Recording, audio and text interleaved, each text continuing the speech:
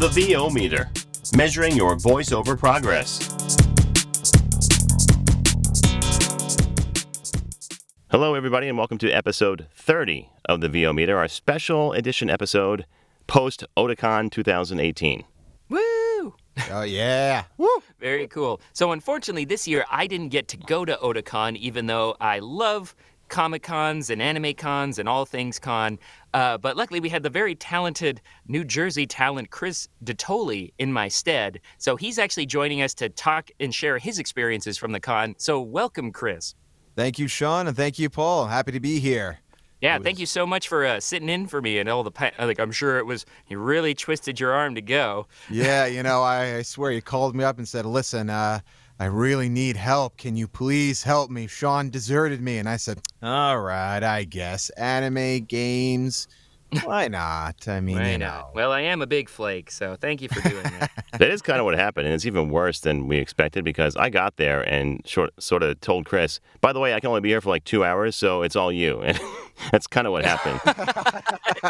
You thought I was acting. No, that was the truth. You got the full experience. Yeah. So I only ended up being able to do 3 interviews, and Chris did the rest along with James Brown, who we actually pulled in on the spot to help us out with some too. So the fourth voice you'll hear that you may not recognize is James Brown, another voice actor from New York, who we interviewed.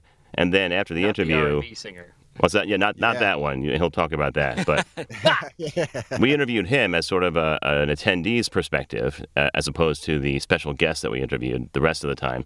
And then I said, do you want to stay? We'll see if we get you a press pass. Cool. And they said yes. And then I left even earlier than I expected, and James and Chris took over from there, and it was great. Yeah. That's awesome.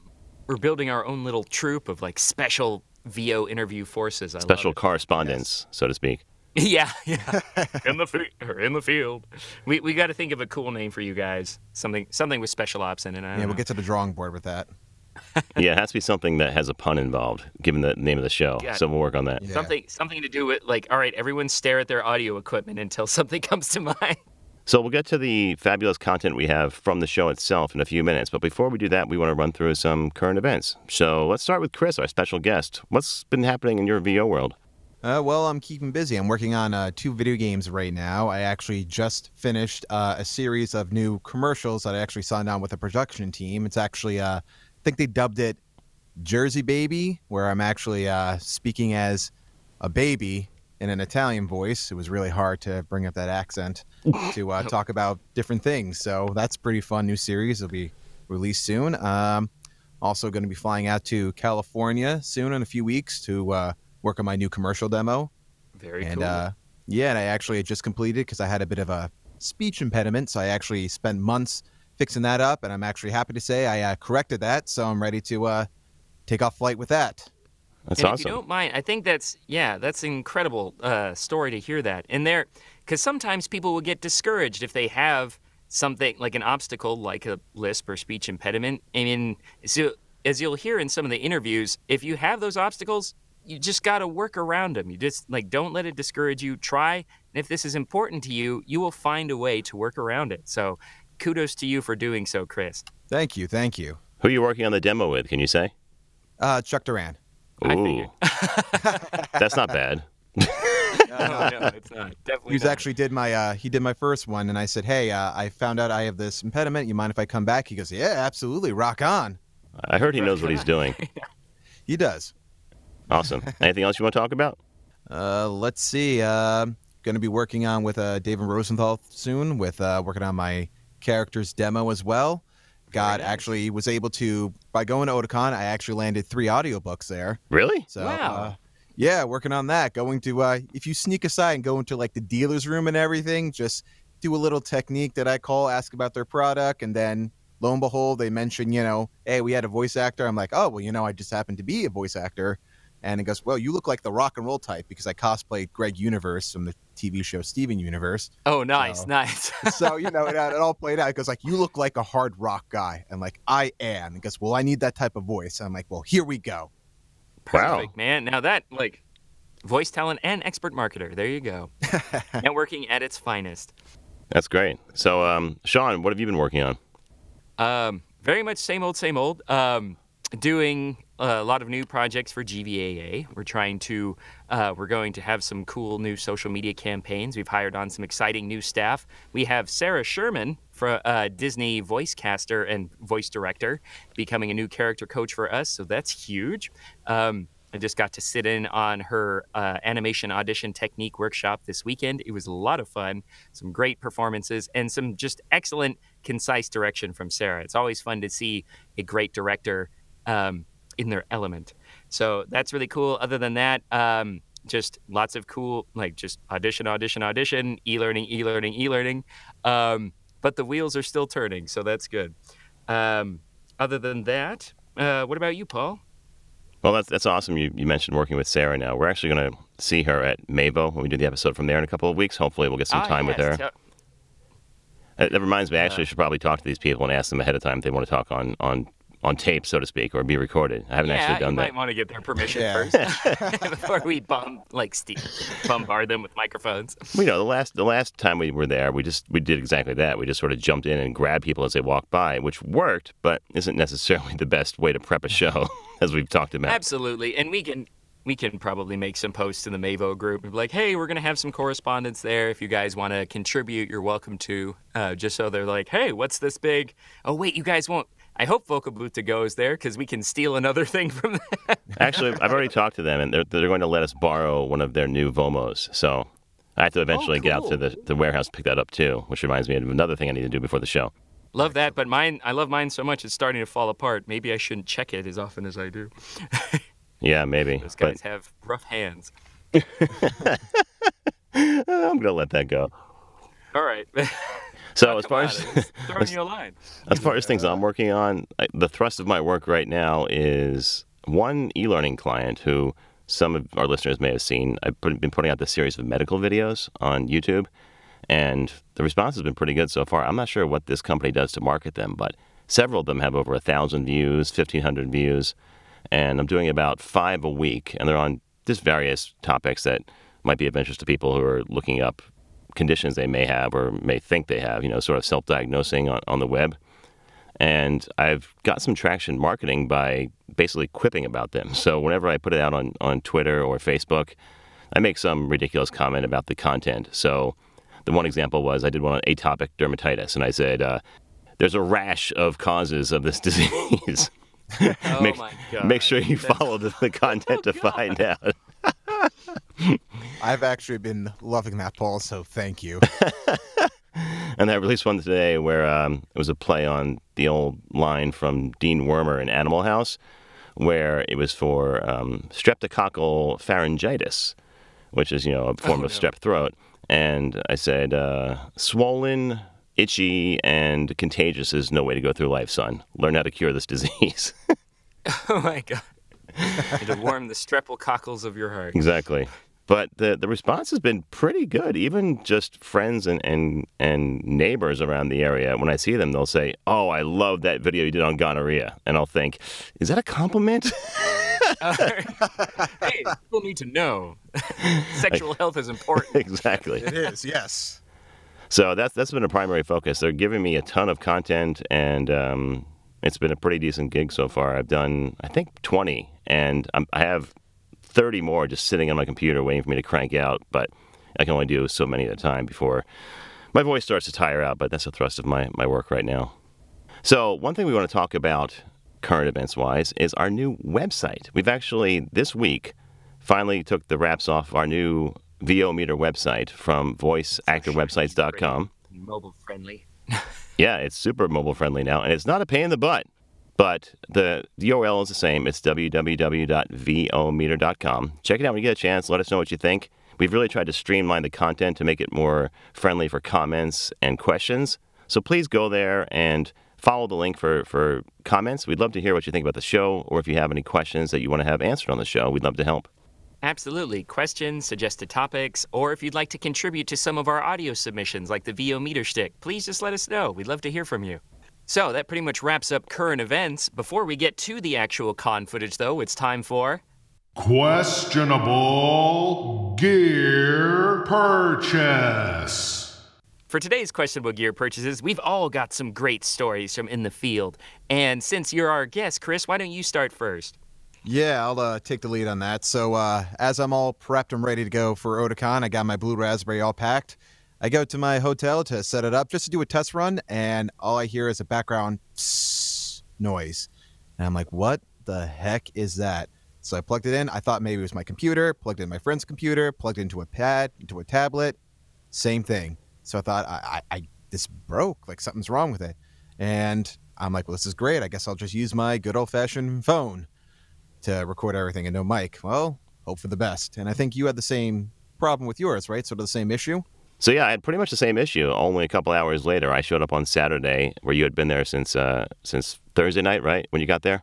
Yep, was there since Thursday. So I plug in my blue raspberry and say, "All right, here we go," and I get all in the files. And I thought to myself, "Oh, this actually happened a few weeks ago when I had it at the beach." I thought it was just a fluke, maybe the computer I was using at the beach, because this was a different one I had with me, and realized it was actually dead because I did the same thing. I plugged it into my phone and tried it and got the same results.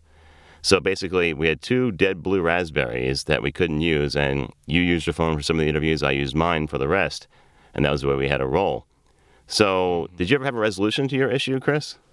I did not. I actually saw someone posted something similar on one of the groups we were a part of, and they mentioned just Wasn't that me? I think, yeah, it was you. It was you. Yeah, some guy with the Full same. circle. There's some other dark-skinned Italian that mentioned having a problem with it. Yeah. So I put that on the Facebook group, and our mutual friend of all of us, Marielle Nuval, actually said, "Do you think it might be moisture in it?" And I said, "Oh yeah, I did just have it at the beach." So I actually took mine and put it in front of a fan for about 6 hours and tried it again, and it did go away. So I think Marielle might have been onto something, that it might have been moisture in mine, and at least that's cured it temporarily. Well, that's the irony of those kind of devices, because, I mean, Blue very much markets that as a portable travel solution, but obviously you're going to be exposing it to the elements more often. It's going to be bouncing around in a bag. So that could really affect the durability and shelf life of products like that. I mean, I had an Apogee mic for a while, and pretty early on it developed this hiss, and I even spent the extra $25 for like the travel kit and accessories or whatever, but apparently that's not waterproof, because I was wearing it in a backpack one day while it was raining, and it totally got through the backpack and the travel kit. So I wouldn't have even thought about that. Wow. Yeah, that. Oof. Yeah, so you got to be careful. I mean, like, you might want to put it in some kind of protective thing, or just not, like, who knows? It could have been a factory issue, or I don't know. So really sorry you guys had to go through that.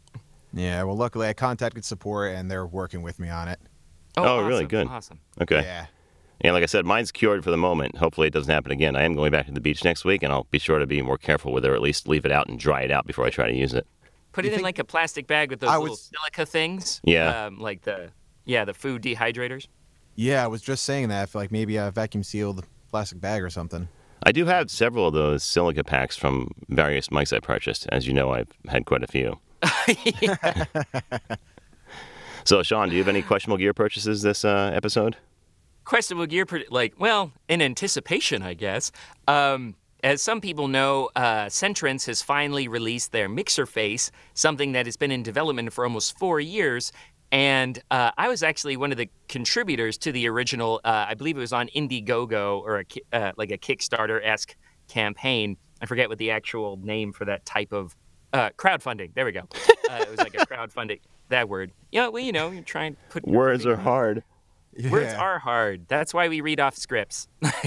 But anyways, yeah, it took about 4 years to do. Like, the new device is actually quite different than the original designs. And I remember I was actually really looking for it, because it almost kind of had this cradle shape that you could actually put a phone that you were recording to on it, and you could secure it with some kind of silicone band or whatever. But now I realize that it took so long to create that phones will never be that small again. So it would not actually fit in that space. So I'm like, So they decided to kind of move the more mixer-esque controls and dials onto the top of the unit and make it more tactile in that way, which is cool. A lot of people complain that they don't always like they would rather have something more hands-on and tactile than always adjusting everything in software.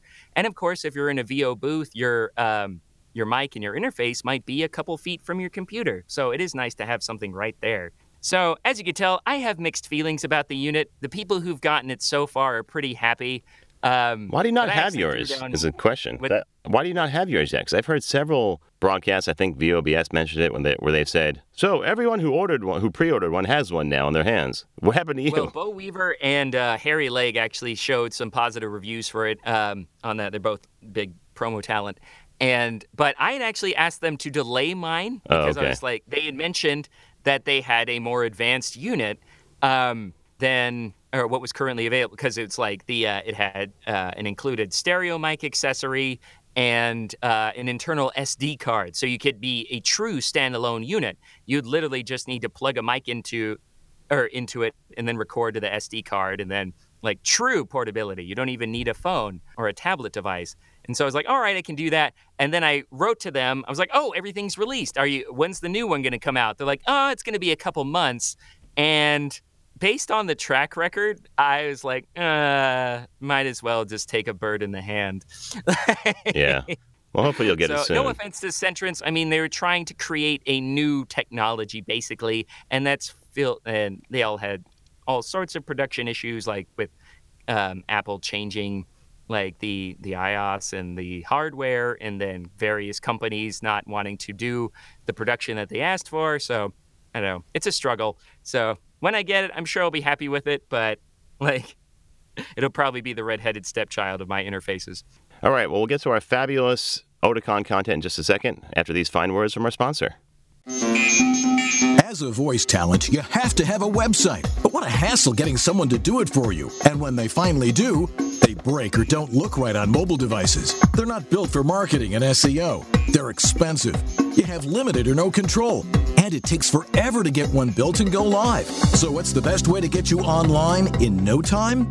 Go to voiceactorwebsites.com. Like our name implies, voiceactorwebsites.com just does websites for voice actors. We believe in creating fast, mobile-friendly, responsive, highly functional designs that are easy to read and easy to use. You have full control. No need to hire someone every time you want to make a change. And our upfront pricing means you know exactly what your costs are ahead of time. You can get your voiceover website going for as little as $700. So if you want your voice actor website without the hassle of complexity and dealing with too many options, go to voiceactorwebsites.com, where your VO website shouldn't be a pain in the you-know-what. All right, now let's get to the interviews. I'm going to start off with Messiah first. He was probably one of my favorite interviewers. It's really interesting to hear the viewpoint, how voice actors record from Japan versus America. So let's get right to it. So, just a quick introduction. We're here with Todd Habercorn at Otakon 2018. Krista Tolley is joining me, just like last year. Hello. And we're going to talk about voiceover. So, our first question, Todd, if you don't mind, tell us how you got started in the business. Well, voiceover was kind of the last thing that came along. It started on stage and then went to on camera and the different variations of that, and then voiceover kind of crept in because I never thought it was an option. I didn't know that VO was, my brain was never in that mode, and I didn't know it was a thing. So when I was watching cartoons, I didn't even think that actors voiced that. I just thought that they find that mouse and they find that duck and they find that, and then they go and they put them in a studio and then they do their thing. So then when voiceover was an option, I was like, oh, okay, let's try it out. And then people didn't hate it. And then the rest is, here we are. How long have you been at it? For voiceover, about 15 years. Yeah. Okay. And you start out full-time right away? Did you get a gig right away that was a full-time job, or did you sort of ease into it? It was pretty much full-time right away. Yeah, it was just like no voiceover, and then I got the first gig, which led to the next, which led to that. But it very quickly was just like was what I was doing, and so I just went with it, not knowing where it would lead. Excellent. What in your life experience was most helpful to you to become a voice actor? Well, I think it was my previous experience with the other forms of acting, film and stage work and training, because I'd been training since I was a little kid in school, and then doing classes outside of that, and I was in honors programs for it, and it was my major, and so I think that above all is the most helpful. I think a lot of people that want to get into voiceover sometimes maybe get into it for the wrong reasons. They want fame from it, or they want to work with people that they admire, and that was never fame is nice, absolutely, but it's not what motivates and drives me and keeps me going for those days that are like 13-hour record days, or crazy deadlines, or impossible production problems that you have to figure out. And it's just I just want to, my goal is always to just make a good living doing what I love. And so if I keep that my theme, I feel like that'll serve me best. Excellent. Now, you mentioned 13-hour days and everything, so that's got to be pretty stressful on the voice. So do you do any warm-ups, or do you take any herbal sprays or herbal tea to kind of help your voice stay in a pristine condition? I'll do a lot of vocal rest, and then I'll drink.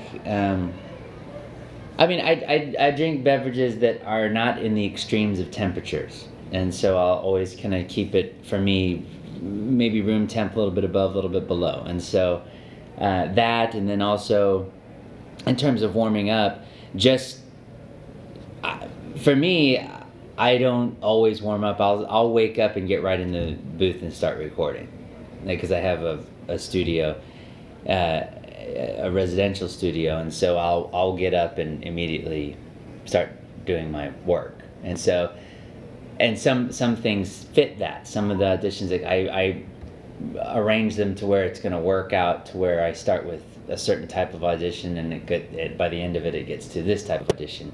For me, some people audition at night, some people do it during the days. It's just how I do it. Some people smoke in their cars before an audition. Did you ever hear that story about Kiefer Sutherland? No. There's a story about him where, to get into a certain character voice, I can't remember the exact character, he would close up all the windows in his car and smoke about 2 or 3 cigarettes before each session, and then jump out, and he had that natural raspiness. Well, not natural, I guess chemically induced raspiness. Wow. I wonder if that was for Solid Snake. Yeah, I think it was. Yes, yeah, it was. It was. All right, so what beyond talent do you think one needs to have to book work and to keep working? Well, I think one of the mystical things about it that people assign to VO is that it's different from other jobs, when really it's very similar to every other career. You have deadlines, you have a hierarchy of people in the business, you have people you need to be nice to, and people that are going to be temperamental, and you have it's a people-oriented job, just like customer service work, just like cubicle work, just like anything else. And I think that there's something that happens when people mystify it and give it too much power. Because then what happens, I feel like, is when voice actors get involved with it, they become indentured servants to it. And so then they'll do whatever any client says. So if a client says, I know you're about to go to a funeral, but I really need this copy for ABC, they'll do it. As opposed to being like, no, I'm a human being going to a funeral right now. I'm not going to do that. But you have that environment where actors will, if a VO job says, I need you to send me this MP3 and a finger of your choice, they'll do it. There are people out there that will do it. And that is the thing that I shy away from. I will create boundaries and structures for my life where I make my career a priority, but then at the same time, it's like, it's a priority, it's not going to be the end-all be-all. I think that's something that I see a lot of young voice actors doing, is that they will do absolutely anything for it. And that passion is admirable, and you need that passion. But when it teeters over into obsession, when you make it all about the job, when you get that, then you have no more direction, because you've hit your mark. So then you're aimlessly searching for, it never ends. Like, I heard a story of a guy that he would drive to a certain street, a quiet street, because he didn't have a studio, and he would record audiobooks between 2 a.m. and 5 a.m. And that sounds like a beautifully romantic story. That's stupid. Go to a studio and rent a studio. You have a paying gig, go to a studio. Don't do that to yourself. So when traffic would go by, you have to stop. Then you have to record somewhere. This isn't like the 1900s and the microphone's first being invented and we're figuring out how to, it's like, don't do that stuff. Like, that kind of stuff is, and then people hear that and they're like, oh, that's amazing. And no, it's dangerous and it's crazy. Don't do that shit. And so maybe that works for some people, doesn't work for me. I feel like you have to look at it like any other job, but one that you choose to do, one that you bring passion to. Yeah. It's a trade-off, though, right? We recently had on Christian Lands, and he spoke about how the fact that he has this job, and it is so flexible with home studio and travel rigs, is what allows him to go on vacation to the beach with his family. So if he has a paying gig from ABC, for instance, like you mentioned, he can take an hour away from the pool while his kids are playing and knock that session out. So it is a balancing act, wouldn't you think? Absolutely, yes. Balancing. It's the world loves balance. We don't want to eat too much dinner. We want to eat just enough. We don't want to work out too hard. We want to work out just enough. And so it's absolutely balance. And I think what happens is when it seems like a little red herring, but I think how we approach social media and interaction like that informs our life choices of extremes. So in social media, how do you get someone to click on an article? You don't say, well, there was kind of a little bit of an argument here. Click to see what happens. It's like, there was an all-out brawl. Click to see what happened. That's how they sell people to get clicks. So then when you get in an extreme mentality of thinking and how we argue and debate online is in extremes, it's never like, that's a valid point. Well, here's my response. It's always like, you're wrong, here's why. I'm right, here's why. And so that informs other aspects of our life, I feel. And so that's why we get into these. Also, you see like The Rock, it has a big social media following. He talks about extremes. And he talks about push yourself till you bleed, da-da-da, this and that, don't rest, da-da. And that works when you're an actor that makes $157 million a year. And you can forego everything else because you have 10 people that do those things for you. That sends it's as unhealthy, I feel. And I love The Rock. It's as unhealthy as like when you look at the front of a fitness magazine and you're like, that's what a normal man looks like. I need to be like that. That's an extreme. And so I feel like there's cases of that when you see it in VO. And so it's you have to create that balance. Of course, I bring my work with me too. And yes, you find that time and you segment part of your day for that. But when it comes to like recording these things in cars at 2 a.m., that's crazy. You know, that's what I feel like. So it's that's and I wasn't always like that. I used to be no matter what extremes, I'm gonna get it done. I'm the guy. Because I grew up with Batman. Batman is obsessed with, right there, he's obsessed with like, being a vigilante. And he does whatever it takes. And then what happens if he winds up alone? He doesn't have, Damien he has, but not by choice. And so like for me, it's like it affected my life because of that. It led to great things and it led to not so great things. So trying to find that balance is just the sweet spot for me personally. Well, Todd, in addition to acting, you also direct and produce. Yeah. Do you feel the same way when you're hiring an actor? Do you look for that sort of person who respects the business as well as their personal lives?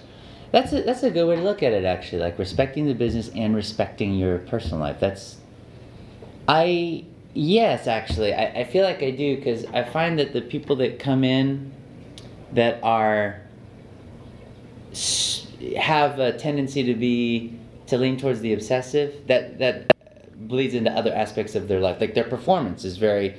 They lack technique behind the mic because they're just happy to get the thing out there and they're not being mindful of mic placement and proximity and things like that. So yeah, I find that there's an unspoken ephemeral quality I think that comes across when you respect both. I feel like maybe that's just me. What do you do to kind of de-stress between work and everything? What do you kind of... For me, I just set boundaries.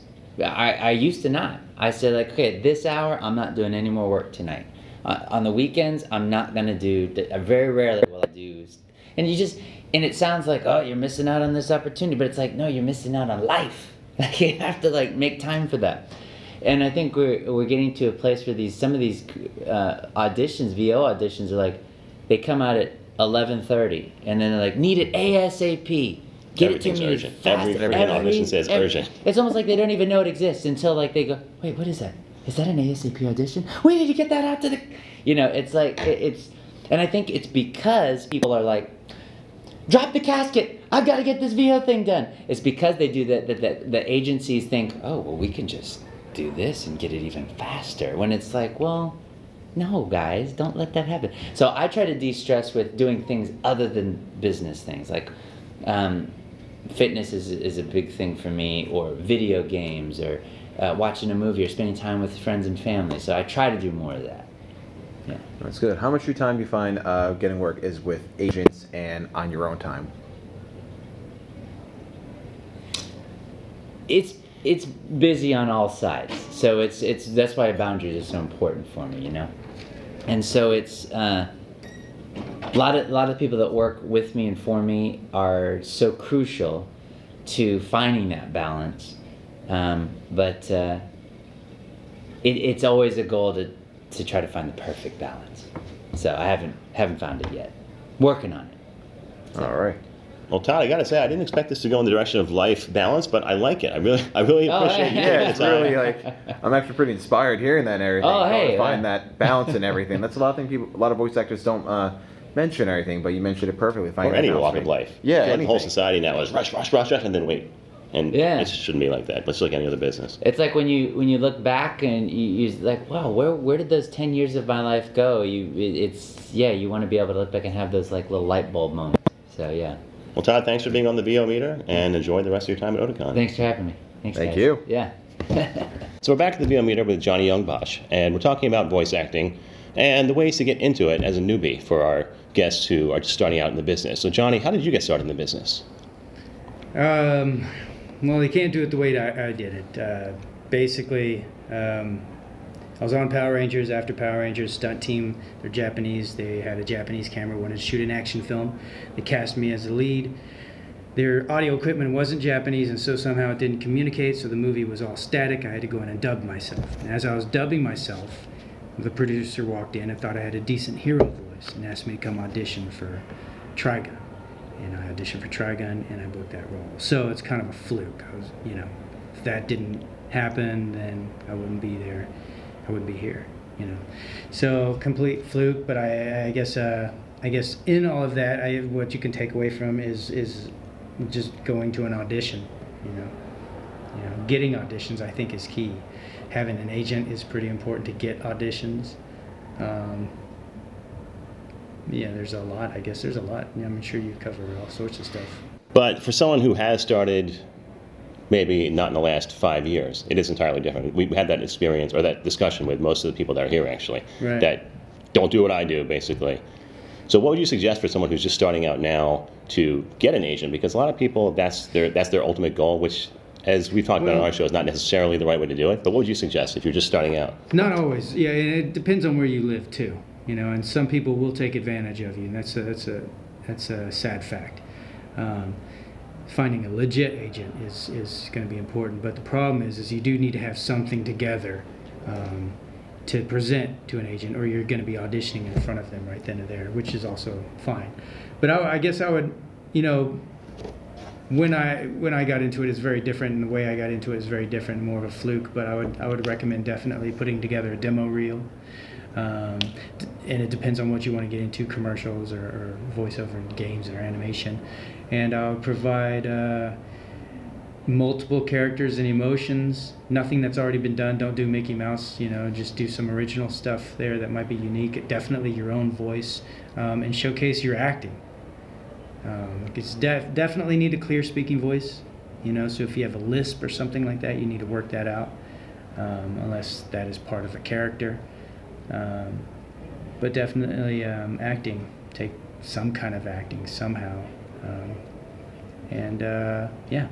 put a demo together and you just want to get auditions, you don't have to get an agent. You could, you can take whatever demo and submit it to whatever dubbing houses are near you. You kind of need to live where there's the work, but that would be my advice. It might not be the best advice, but that's what I would do if I wasn't already in voiceover.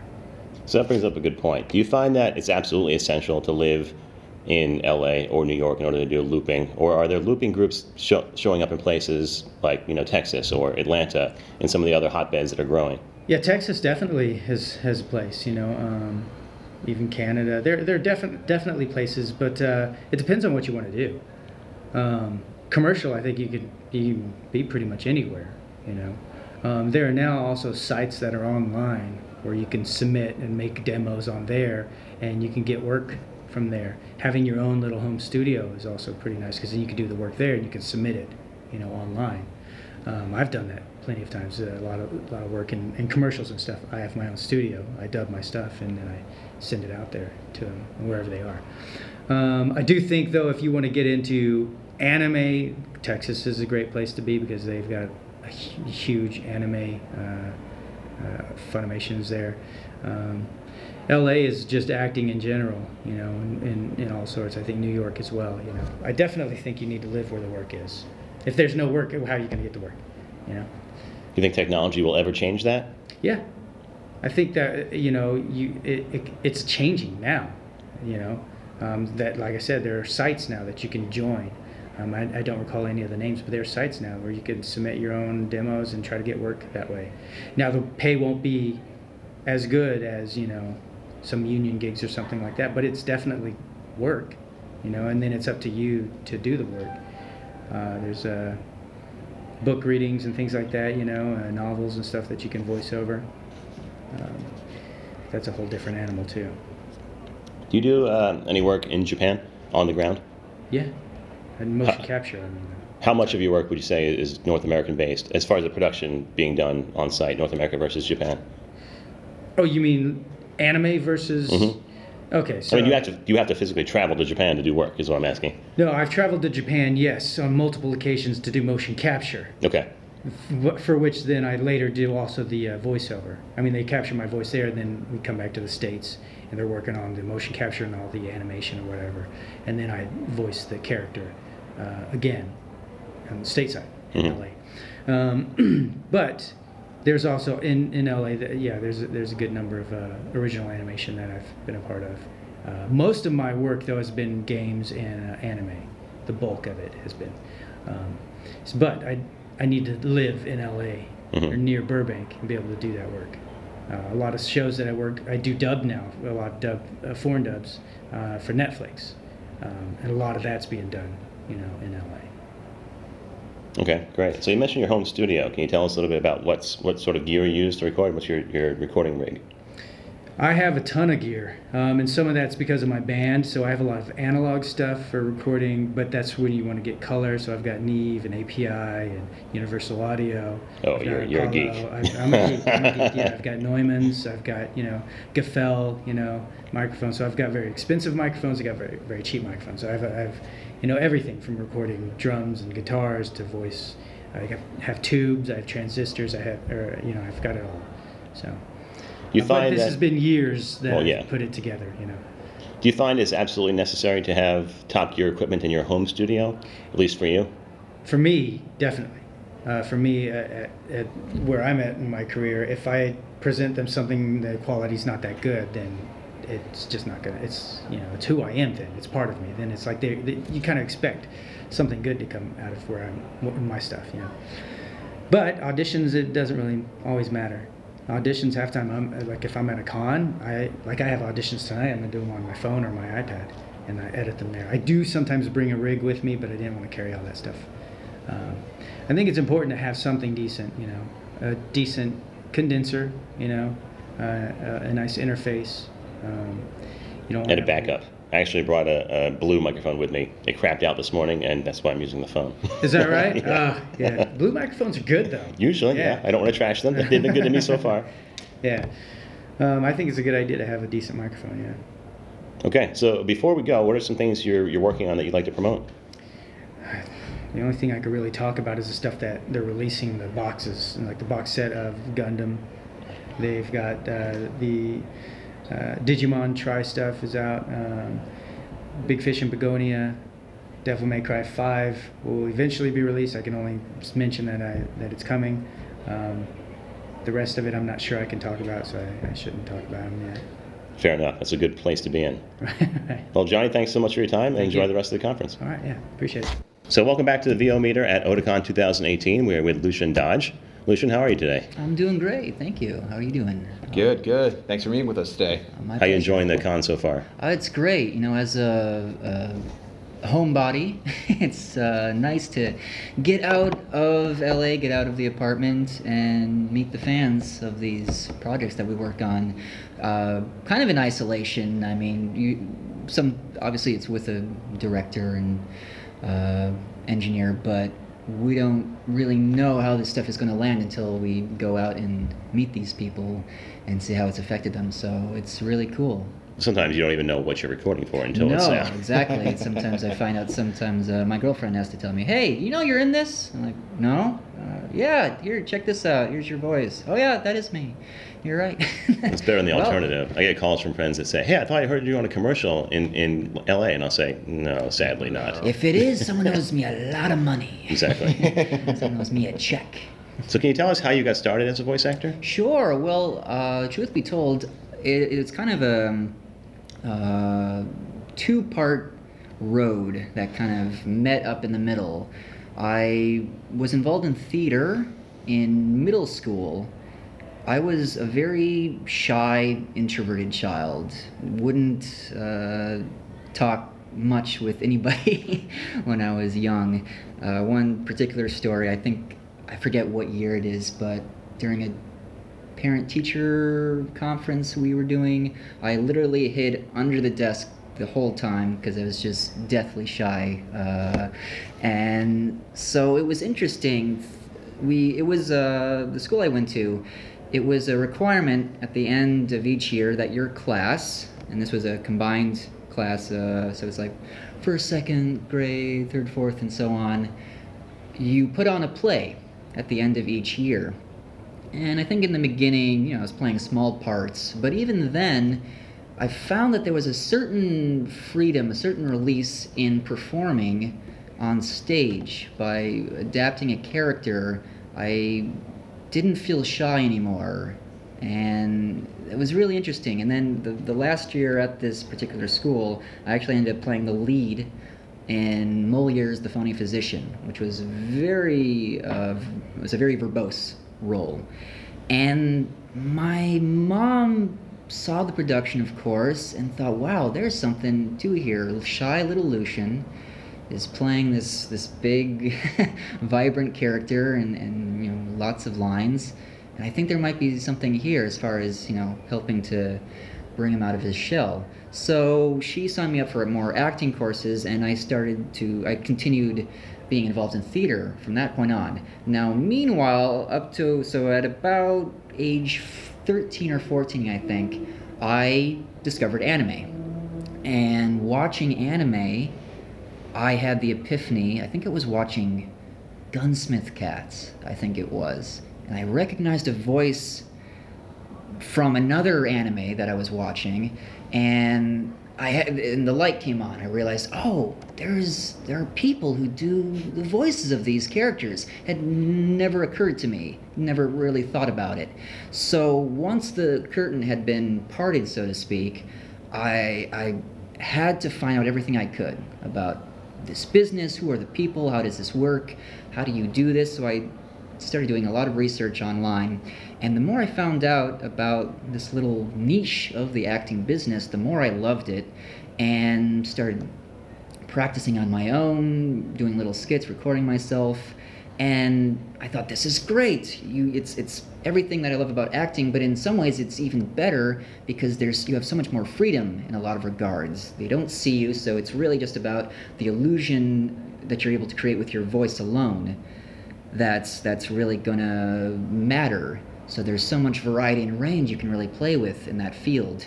And from that point on, I said, well, this is what I got to do for as a job, as my life's work, and just put in everything I could to making that happen. And very fortunate, fast forward to now, I've been in LA about 6 years now, that it's been going really well.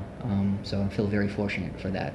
So it's great. It's great. Now you do a wide range of characters. How do you develop each character's voice? Well, it starts typically with the picture, if there's a picture, depending on what I'm working on. If it's an anime, obviously most of the work visually has been done already, so you can get an idea based on how they look, how they act in the scenes, their body language, things like that, about what kind of character they are. And then also the script is very helpful.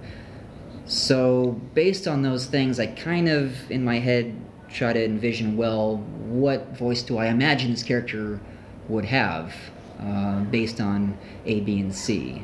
Because, if it's a kind of older character or extremely old and kind of hunched over and very, very wiry and maybe, based on the script, his brain is working and at a lot of different things at once, and so he's talking to this person, but wait, what was I'm talking about? I'm sorry, and just sort of a voice emerges and all those things coming together.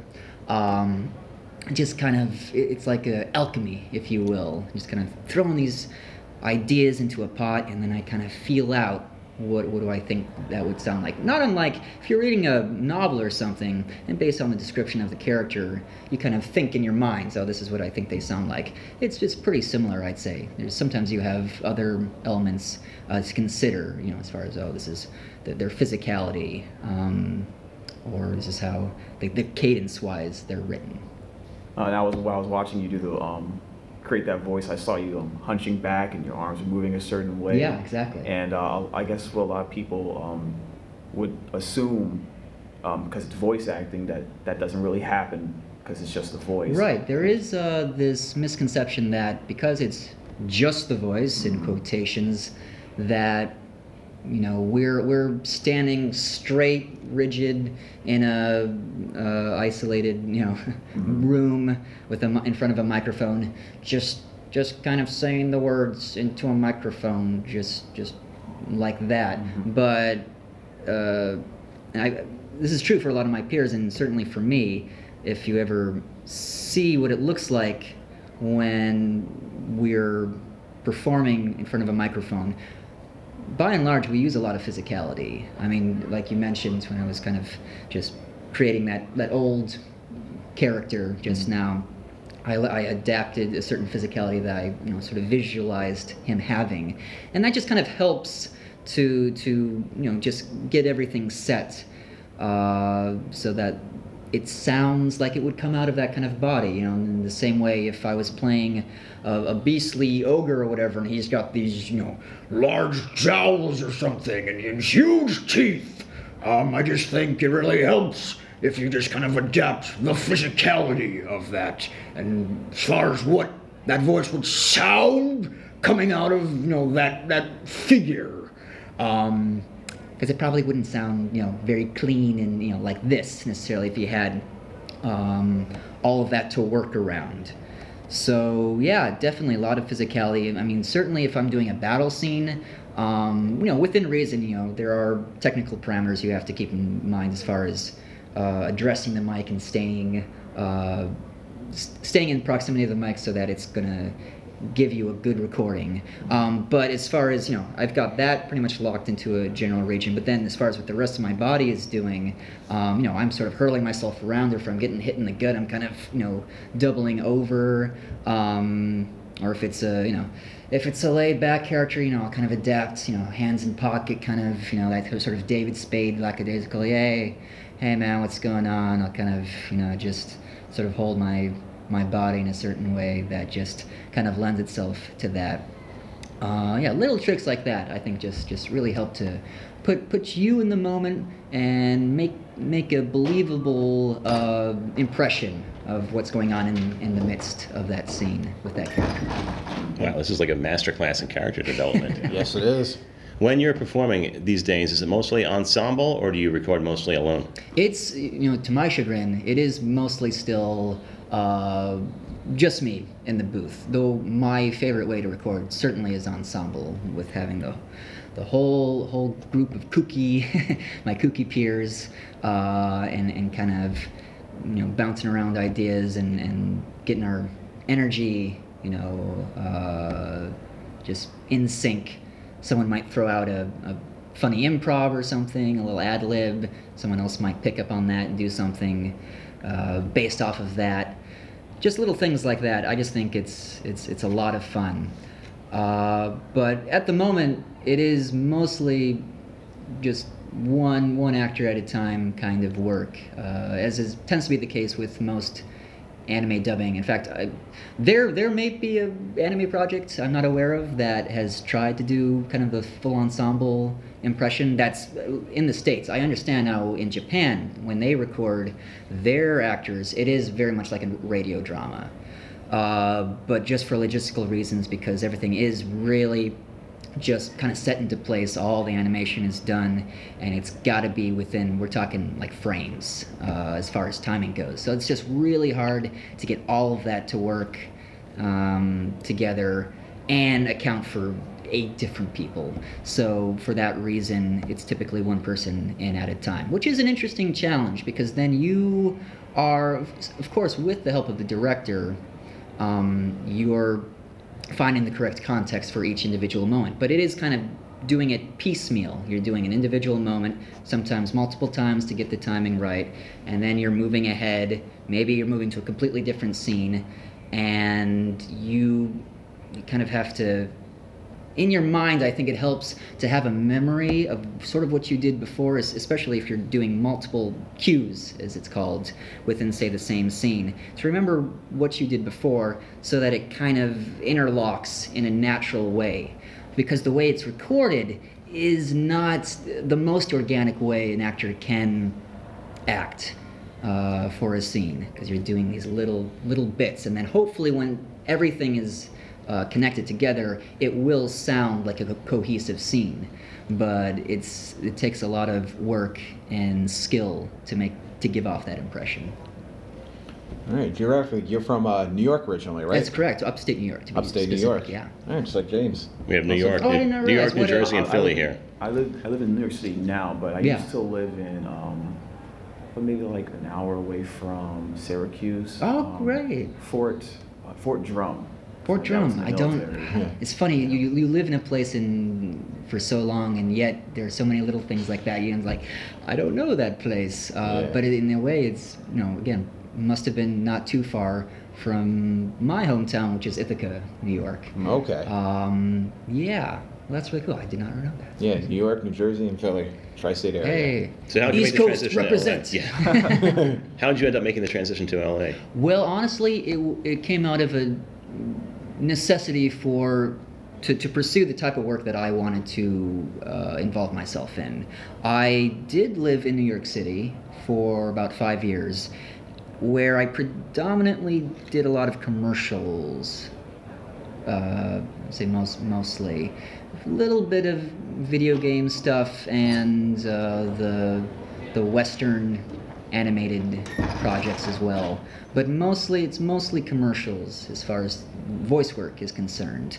And it was always my dream to do more character work in animation and the big AAA video games. And the truth of the matter is that most of that work is recorded in LA. So it was always my goal eventually to move there. It just was it was a question of when. When am I ready? And I struggled with that for quite a while, as I had a lot of, I don't know, am I good enough to make that jump? What if it doesn't work out? Yada yada. Lots of self-doubt.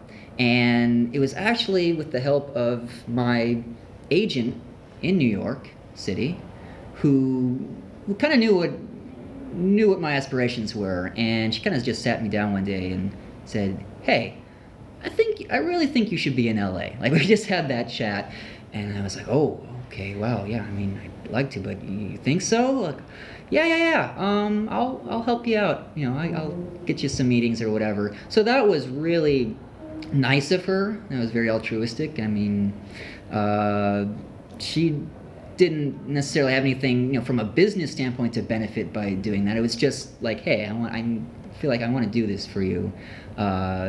Just a good person. So that was kind of the starting point where I really seriously considered it, like in the immediate, as far as immediacy is concerned. So I went out for about a week or two, I think, just to feel things out.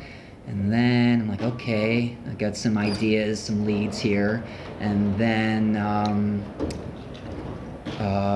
eventually I said, okay, let's do this thing, and made the jump.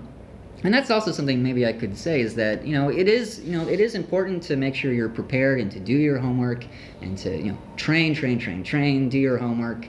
But there probably will always be that little doubt, as far as if you're ready.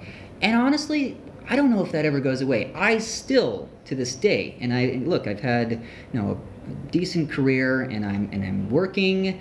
I pay the bills doing what I do, which is more than a lot of people can say, and I feel very grateful for that. But there's still those times. There's still that self-doubt, that questions. I don't know if I'm talented enough. I don't know.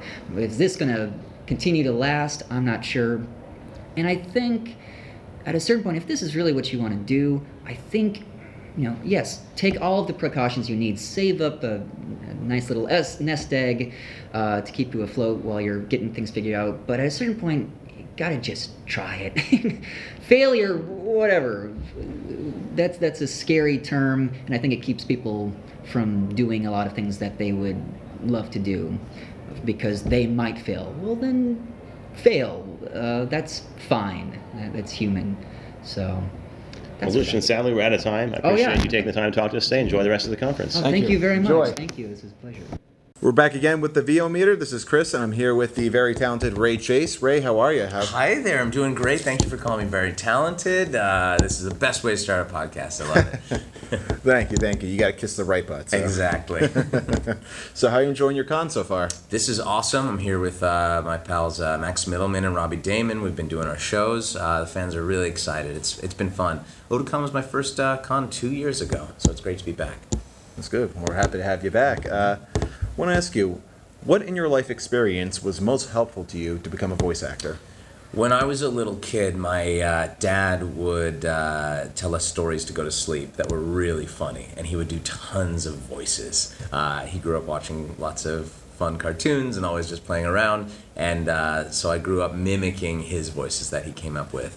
And then, later on I ended up fell into acting, and then realized, I already knew how to change my voice. This is great. So I think I attribute that to my dad for sure. Oh, great. Fathers really do have an impact. Mm-hmm. I do the same thing to my kids as well every night. You do? Yeah. You tell them stories? Yeah, I do. Oh, that's perfect. Sometimes I want to hear it, sometimes I don't. So, what beyond talent do you feel one needs to book work and to keep booking work? In order to make a career as a voice actor, you have to have a lot of clients because one job is not going to pay the bills. Because of that, it takes a long time for you to be able to quit your day job. You'll have a lot of little jobs from voice acting that it takes years to actually achieve.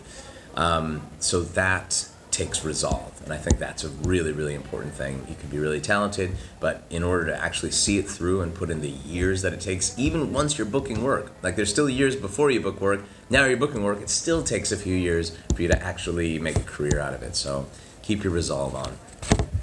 Absolutely. Do you have any classes or books or programs you recommend?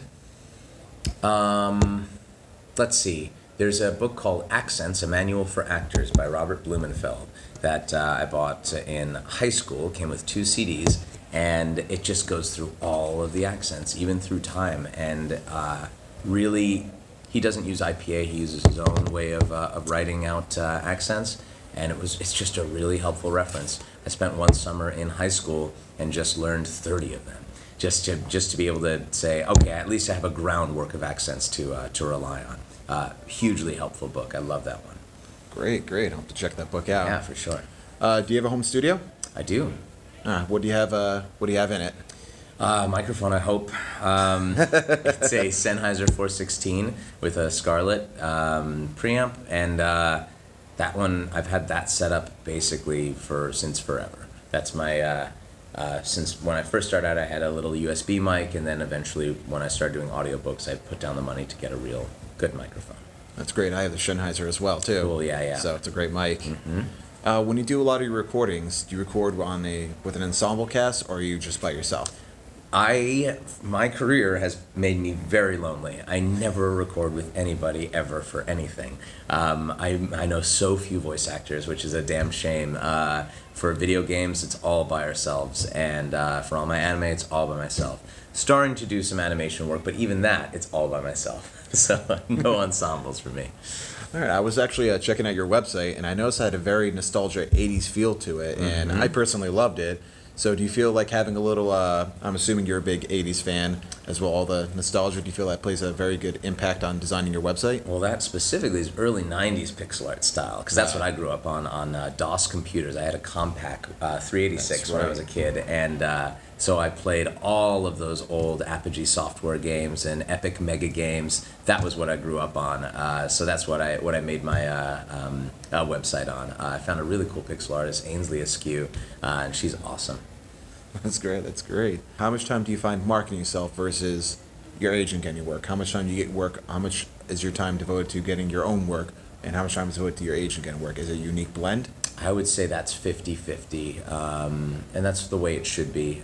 You're getting stuff that's coming through the pipeline that your agent's sending you, your agent's pitching you on stuff, and that's half of the work. But yeah, the other half is marketing yourself. I don't know if actual marketing works to get jobs in the social media sense, but what really helps is going out to industry mixers, meeting people, going to conventions. I've been going to GDC for the last 5 years. That's the kind of stuff that really makes a difference, not making a Facebook post. I don't think that really makes much of a difference. Absolutely, absolutely. Now, you play a wide range of characters. Probably most infamously, we Noctis from Final Fantasy 15. How do you develop each character's voice? It's a collaboration with any director that you're working with. For Noctis, the voice I used to audition is different than the voice that was in episode Dusky, which is different than the actual voice that Noctis had. So it takes a long time. It's a process for a lot of these characters. But some of them, you audition, and it's right out of the gate, you're doing fine. Like for Puri Puri Prisoner, it was immediately angel style, and you know it's the real guy. Absolutely. Now, as we talked a little bit about your career, can you tell us how you got started in the business? I always did Voice 1, 2, 3, and that's how I got started doing little low-paying jobs. Started building up a reel because of that over a couple of years. And then in 2013, I started doing audiobooks, and I did about 200 in a 3-year period, all by myself. And that was a good way to get out of bartending, which was what I was doing, but it didn't really help my voice acting career. It wasn't until I met Max Middleman and we started taking classes together through Voice Actors Network and Voices Voice Casting that I started to actually start booking some work through that. So I highly recommend those two. Okay. Do you have any current projects that you're working on that you'd like to share? Well, of course, we can't talk about anything, but I can talk about some that are announced. We've got Fooly Cooly Alternative is coming out in September, and at some point, Bloodstained is going to come out. I don't know when the heck that game is going to come out, but I can't wait to play it. All right, great. Well, we're going to be running out of time right now, but Ray, before we go, where can people find you online and everything? Twitter, Ray Chase, or Instagram, Ray Chase Nation. All right, excellent. Ray, thank you very much for your time, Thank you, Chris. Hope you enjoy your con. Make sure you get that handshake in the podcast. You got it. And we're back. This is Chris with the VO Meter. I'm here with Bryce Pappenbrook. Bryce, thank you so much for meeting with me today. Yeah. I can't talk. Happy to be here. Yeah, all right. You voice a lot of my favorite roles. Kirito in Sword Art Online, Eren Yeager, actually Cat Noir from The Adventures of Ladybug and Cat Noir. So there are a lot of emotionally draining and powerful roles. So how do you develop each character's voice? Each one is kind of unique and different. It's really a collaborative process. So first, when you're cast in a role, there's a whole auditioning process to even get in and to get cast as the role. But once you're cast, you work with the team. Sometimes it's just you, an engineer, and a director. Sometimes there's also a producer there. Sometimes there's a team of producers. But what you do is you kind of look at the character and you come up with something, and then the director will adjust you a little bit, and then you adjust it a little bit, and then once you kind of find that role, they capture it, they record it, and then every time you start a session, they use what's called a vocal ref, which is just a playback of what you recorded that first session, and that kind of gets you back into the character. You mentioned that you record with a cast. Do you usually record by yourself or part of an ensemble cast? So it all depends on what kind of a show it is. If it's an original animation where they're animating based off of the audio, it records as an ensemble. almost like an old radio play. If it's anime, so if we're dubbing it from another language, which would include Attack on Titan, Sword Art Online, and Miraculous Ladybug, those are all dubs, we record one at a time because we're actually hitting sync. So you're looking at a screen, you see your character, the character's talking, and you're talking at the same time. And the goal is to make it not look like Godzilla. Like, you want it to fit the flaps. So it'd be almost impossible to do as a group. It's very difficult even to do by yourself. Wow, okay.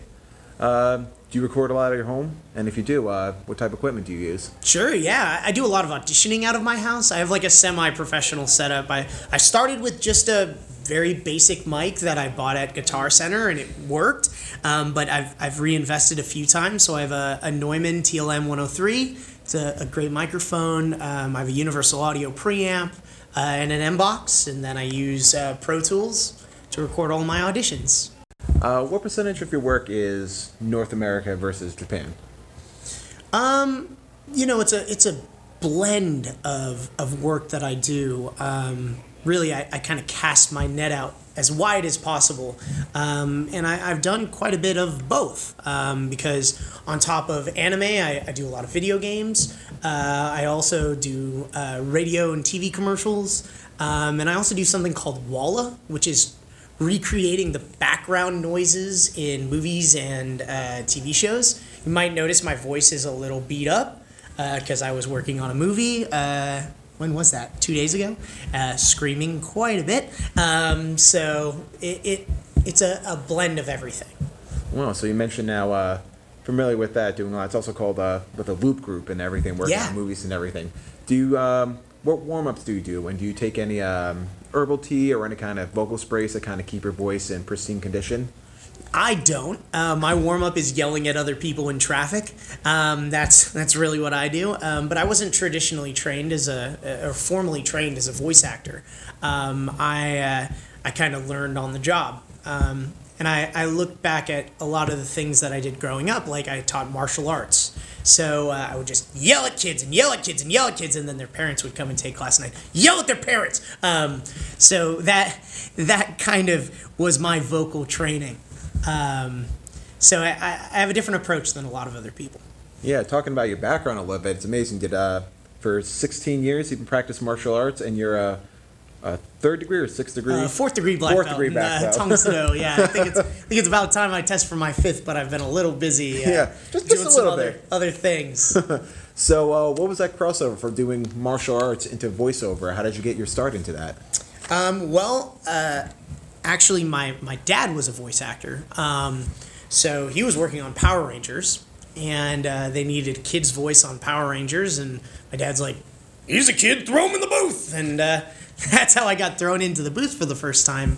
I never thought that I would really be a professional actor. Actually, I thought I would be a professional fighter first. Then I went to UCLA and studied political science and philosophy. Thought I would be an attorney.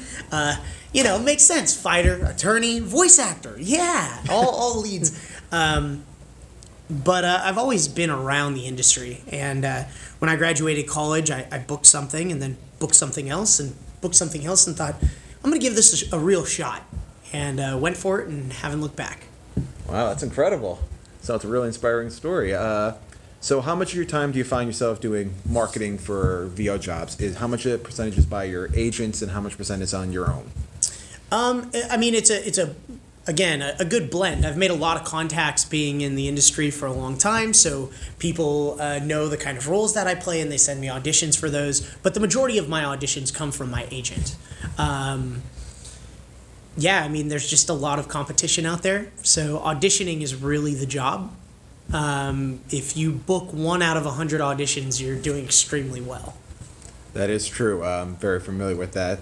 Actually, I heard 1 out of 200. So yeah, half that. So that's good. So all right. So now, if you have someone young who say, "Hey, Bryce," I might call you Bryce, "I want to be a voice actor. Yeah. How can I get my start? What advice do you have for me?" Yeah, it's so tough because there's not one way to become a voice actor. It's not like if you go and study this, then you're going to get cast as this role. It's totally random. But I tell people, become an actor. Hone in on your craft. Record an amazing voice demo. That's almost like your business card. Get a great agent. Start auditioning. Get as much experience as you can. And then hope that something hits. There's just no guarantees. It's like shooting darts at a dartboard blindfolded. But when you hit the bullseye, it's an amazing experience. Absolutely. Absolutely. Well, Bryce, that kind of wraps up everything right now. I want to take it easy because I know your voice is a little raspy. I don't want you to talk and everything. A little beat up. So, Mr. Packbrook, thank you very much for meeting me today, and I hope you have yourself a great time and good luck on your journey. Thank you, and I'd love to tell people where they can find me on Twitter and Instagram at Bryce Papenbrook, on Facebook at actor Bryce Papenbrook, and they should check me out on the Unlocked app, which is available for iOS. Which is an app that I co-founded, and it connects actors and voice actors and creators to fans around the world. So it's amazing. I can take people behind the scenes and show you what it's like to record as a voice actor and what it's like to go to these amazing conventions. So check out the Unlocked app. Absolutely. It's on iOS now and coming to Android very soon. All right. Thank you very much. Hey, this is Chris. We are back on the VO meter. I'm here with Jeremy Lee. Thank you very much for spending time with me today. Thank you so much. So, over 20 years of voice acting or acting in general, that's quite a resume. Yes. So, I gotta ask you, what in your life experience was most helpful to you in becoming a voice actor? Man, I don't know. I kind of just fell into voice acting. I started out just wanting to be an actor, and my ultimate goal when I started was to be on Barney. And I was not on Barney, but I've gotten to do tons of other things. I have worked at Radio Disney. I've been an on-air DJ for them. I've written scripts. I've been a copywriter. I've done promos for them. I've been in an improv troupe. I've been interned at an agency. I've done adaptive script writing, directing, producing, and industrials, commercials, all of that. And so just to say what I think is more impactful than the other, I think they've all helped in some way, seeing the business from all these different sides, getting to experience a recording session from the side of a director or a casting director, that influences how I audition as an actor. Getting to see what it's like working on the marketing side of things, working at Radio Disney helps me influence how I present myself when I'm helping market a show. So all of these things have been instrumental to me, and that's one of the reasons why I love when people say, I just want to learn more about the industry. I'm like, yes, you have to learn as much as you can, because it's all interdependent and it's constantly changing, and the more knowledge you have, the more likely you're going to be able to work, because you're constantly growing. You're more, I think you're more open to information, and people can see that when they want to hire you, or when they're asking you to direct something. I think watching anime, watching movies, playing video games, being aware of what's out there, all of that stuff is super important. Because if they're trying to direct you in terms of a series that's on Netflix, hey, can you think about this kind of character? And you're like, oh, I don't actually watch that show, or I have no idea what that is. It's part of your job as an actor to be aware of what's out there, so that you're involved in the business. Absolutely. So much like any other career profession, you got to study and stay on top of it. All right. What beyond talent do you feel one needs to book work and keep working? What they need to kind of stay fresh and everything? I think the biggest thing is a passion and love for what you do. Because if you don't love it, the rejection is going to be so hard. It's draining. It constantly brings you down. I love this industry so much. And if I wasn't an actor, I would still probably be in the industry in some shape, form, or fashion, but I found I would miss acting too much, that's just what I have to do.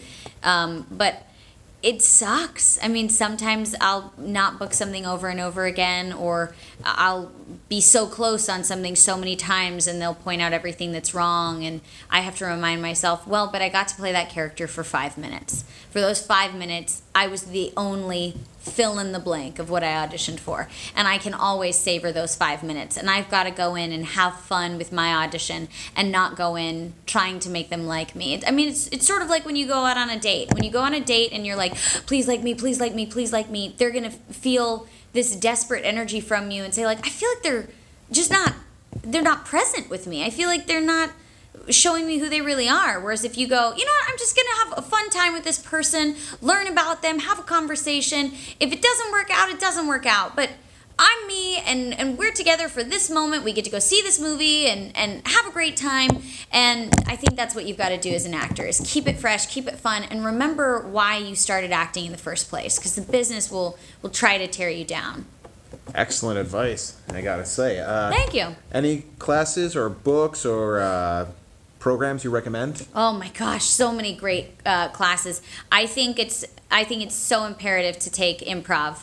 I think it's so imperative, especially for voice acting, to take cold reading classes, because I never get the script ahead of time. I walk in, this is the first time I'm seeing the script, and I'm previewing the scene in Japanese while I'm seeing those words for the very first time, and then I've got to do the next take and try to get it as word perfect as I possibly can. So cold reading classes are really important. I actually think it's important to work out and stay fit, because it keeps your lungs fresh and it gives you stamina in the booth and keeps you able to work longer and do longer screams, and all of that stuff is very important. Or if you want to do more motion capture, all of that physicalization is really important for you to be able to expand in that area of your career. I've read a lot of really great books. One of them that I just read, I think, is called The Dude and the Zen Master, and that was a really fun book with Jeff Bridges, and obviously a Zen Master. I really loved that one. I love reading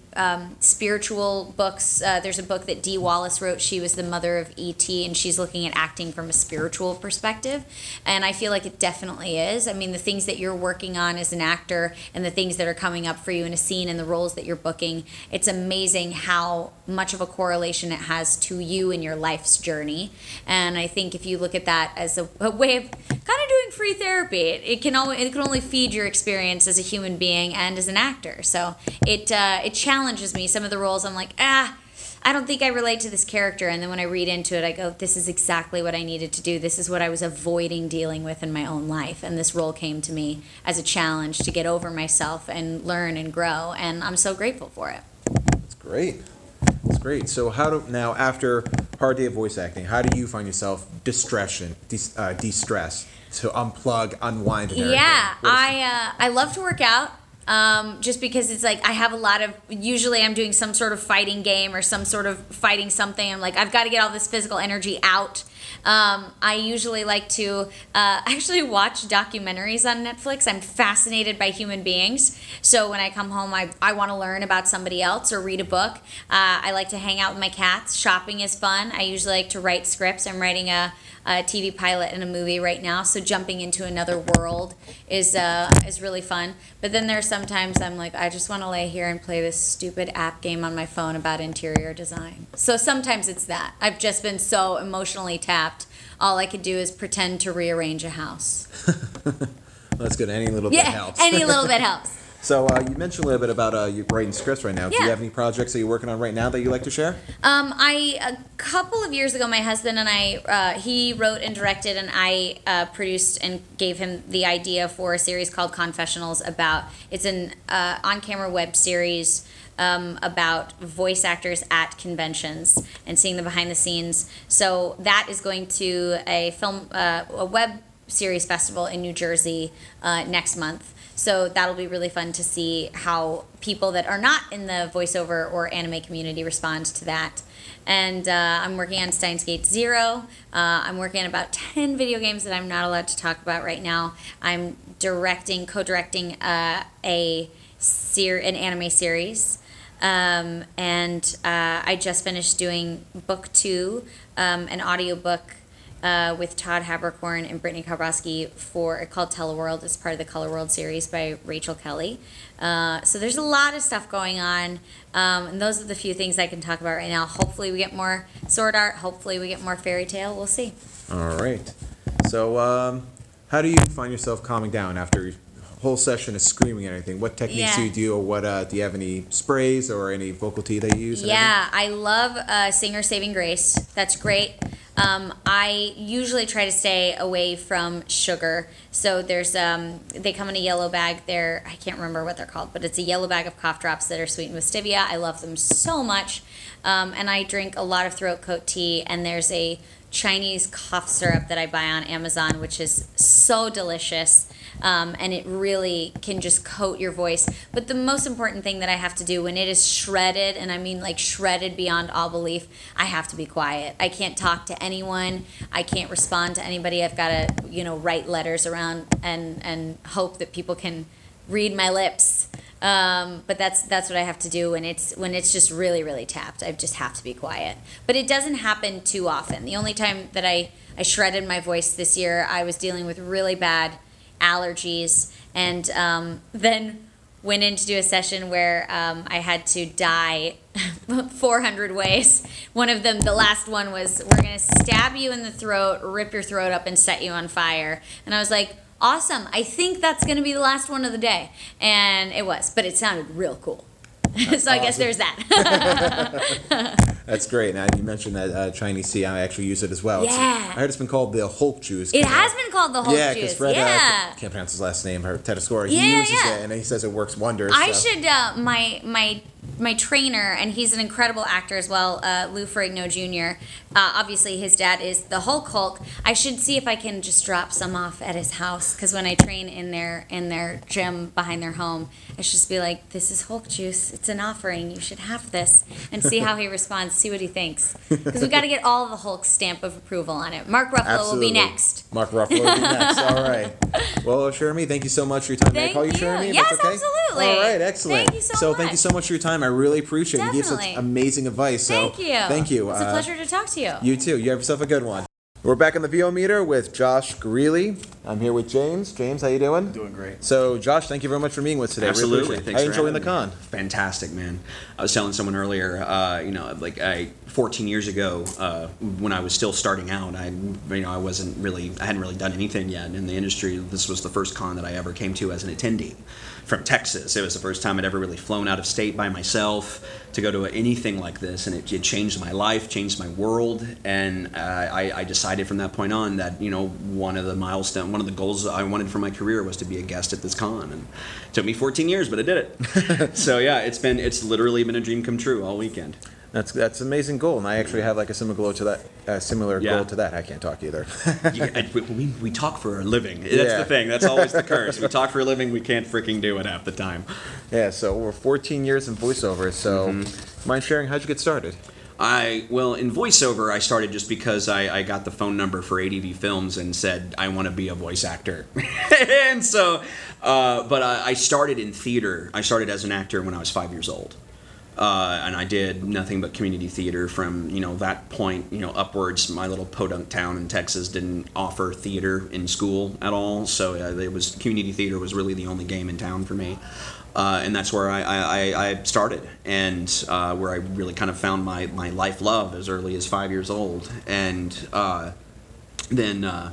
Had loved cartoons growing up, fell in love with anime, from a very early age. Pokemon, when it hit was definitely huge, but then discovering less mainstream stuff on my own, and then, like Slayers and Ranma 1/2 and stuff, and then eventually to, and Dirty Pair and Dirty Pair Flash and all those guys, like in old school ADV stuff like Evangelion, and then Dragon Ball, Sailor Moon, and all those, the Toonami stuff from my childhood and everything was just it all kind of culminated, and originally it was just like, well, I love cartoons and I love acting, maybe I should marry these two loves, and so I decided to pursue it. And a buddy of mine through an online forum that went to school with a girl that had done some voice work. She was the voice of Nadia in the 90s Nadia Secret of Blue Water, and she gave me the phone number for ADV, and I just called them up. It was like, I'd like to do this, and they put me on a waiting list for auditions and stuff. And January of 2004, 3 months before I graduated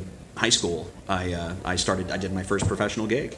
Wow! And it's they liked me enough that they kept using me, and sometimes that particular branch of ADV shut down, and so I had to I thought everything was over, before it had even started, but then a director I'd worked with there was moved down to the main branch in Houston, and he brought me in on a 1.5 year long project, and other directors found me as a result of that, and then Funimation people discovered me through Monica Rial, and just one thing led to another, and here I am 14 years later.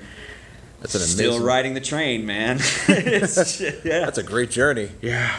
So you talked about, you said it's a life experience. what in your life experience was most helpful to you in becoming a voice actor or an actor in general? What life experience Yes. was most valuable? Becoming an actor first, because acting not only gave me the tools that I needed to actually go in with my guns blazing for my first audition, my first official professional audition.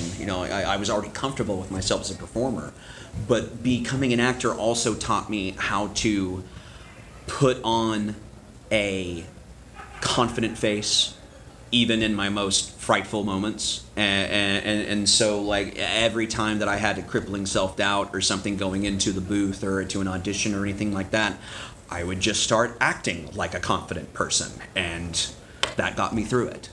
And so yeah, acting literally is the thing that made me become a professional actor, and not just because of the craft itself. Absolutely. That's great for job interviews, right? Right. Yeah. yeah. Exactly. You go in and you're just like, I can own this. Like I've got the script read. Like you got the script in your head, and you've been trained in improv and stuff. So like you can roll with the punches for whoever's interviewing you and everything. So yeah, it's a great set of tools to have in your kit. Oh, awesome. You mentioned Monica Rial earlier. So she moved to Funimation long before you did. What was the first project she brought you in for? Kenichi. Yeah, she like we had ADV Films. I had my first lead role in a show called The Wallflower. Had a couple of parts after that, and then Matt Greenfield cast me as the lead in Gurren Lagann when we first brought it to the States. But then and we did the first 5 episodes of it. And this was going to be my first breakout role. Like this would have changed, like would have made my career back in like 2006, 2007. But I lost it within a month of having it, and it was heartbreaking. And I thought, and like I really was like, I almost gave up on all of it after that. And then Monica had because ADV was about to fold as a result of losing the title. She moved up to Dallas. She'd been working for Dallas for a long time, but she officially moved up there. They made her a director, and the first show they gave her was Kenichi, and I auditioned for it out of a closet in Houston, and she I guess after just from some of the times that we'd worked together at ADV, and from my audition, she thought that I had what it took to give Kenichi what she was looking for, and she literally changed my life. Brought me up there, and with all the funny people discovered me because of it, and because of Kenichi. Like in most of my work at ADV had been villains, and because that's what they discussed. That's how they knew me for the most part, and it was fun. But I didn't get to I started getting stuck in just doing nothing but that. And then Funimation saw me. The first thing they saw me on was the young hero. And so I played young heroes ever since. And like without that, I probably would never have been Armin. Yeah. I probably would have never been the Grand Minister, in Dragon Ball, the show that solidified my love of anime. And like it really, well, like losing that role was the biggest blessing in disguise that I ever could have hoped for on my journey. And it took me 4 or 5 years to actually realize it. And so like it's. Sorry, I'm not even sure if I'm answering your question. No, you are. You are. All right, cool. But yeah, it's so weird how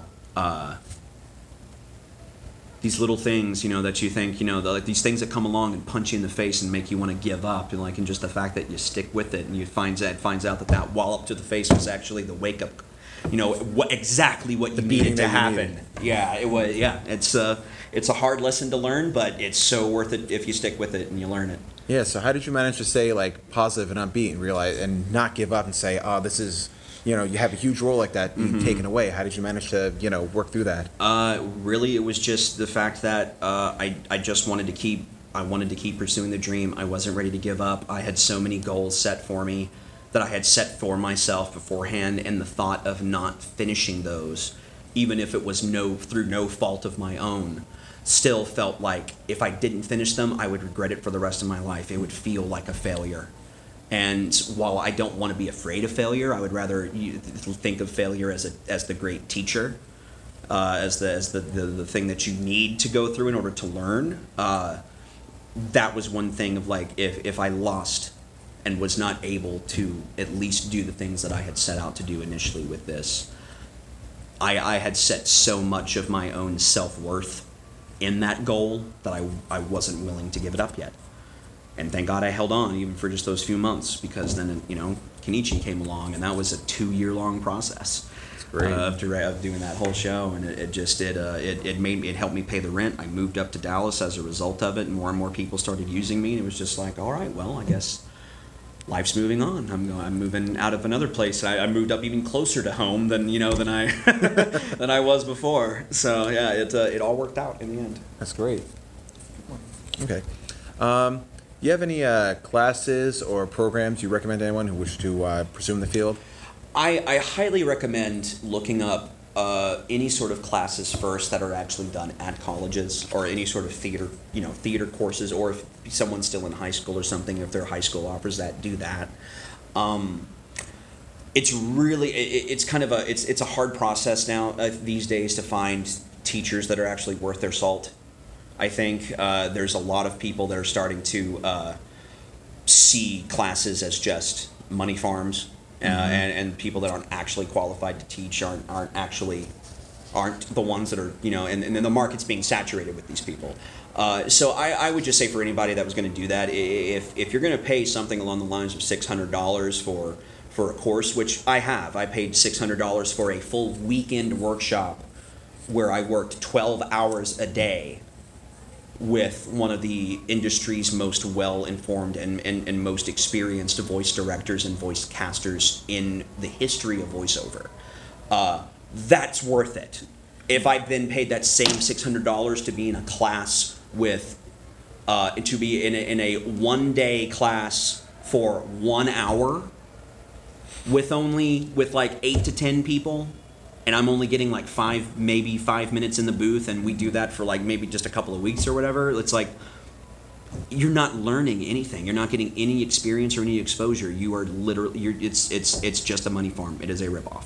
Absolutely. And just be wary of exactly what it is people are offering, because it's getting dangerously close to pay to play.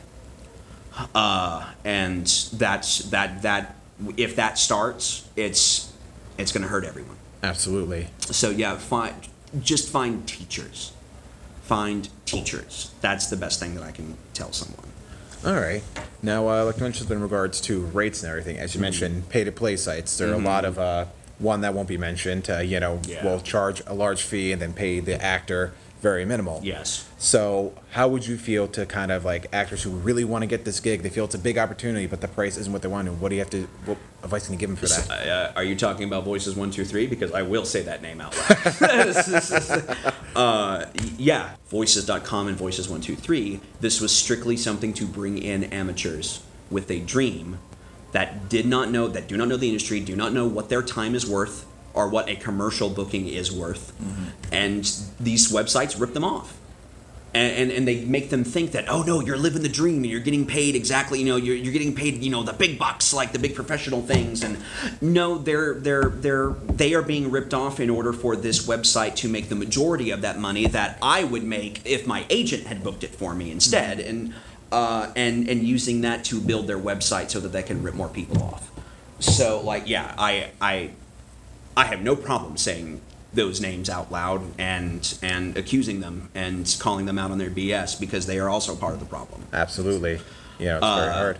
So yeah, that's another thing I would say to look out for, because they've already oversaturated the market with so many people that just sit around at home after their job and from their couch just think, I think I'd like to try to do voices, and they give them that opportunity to come in and think that they're going to get an extra form of income or something, and it literally is just a way to give other commercial companies a way to pay less, and that's another thing that will damage everyone. It will damage the entirety of the industry at every level, and this will not be a job that anybody can do to actually make a living at anymore.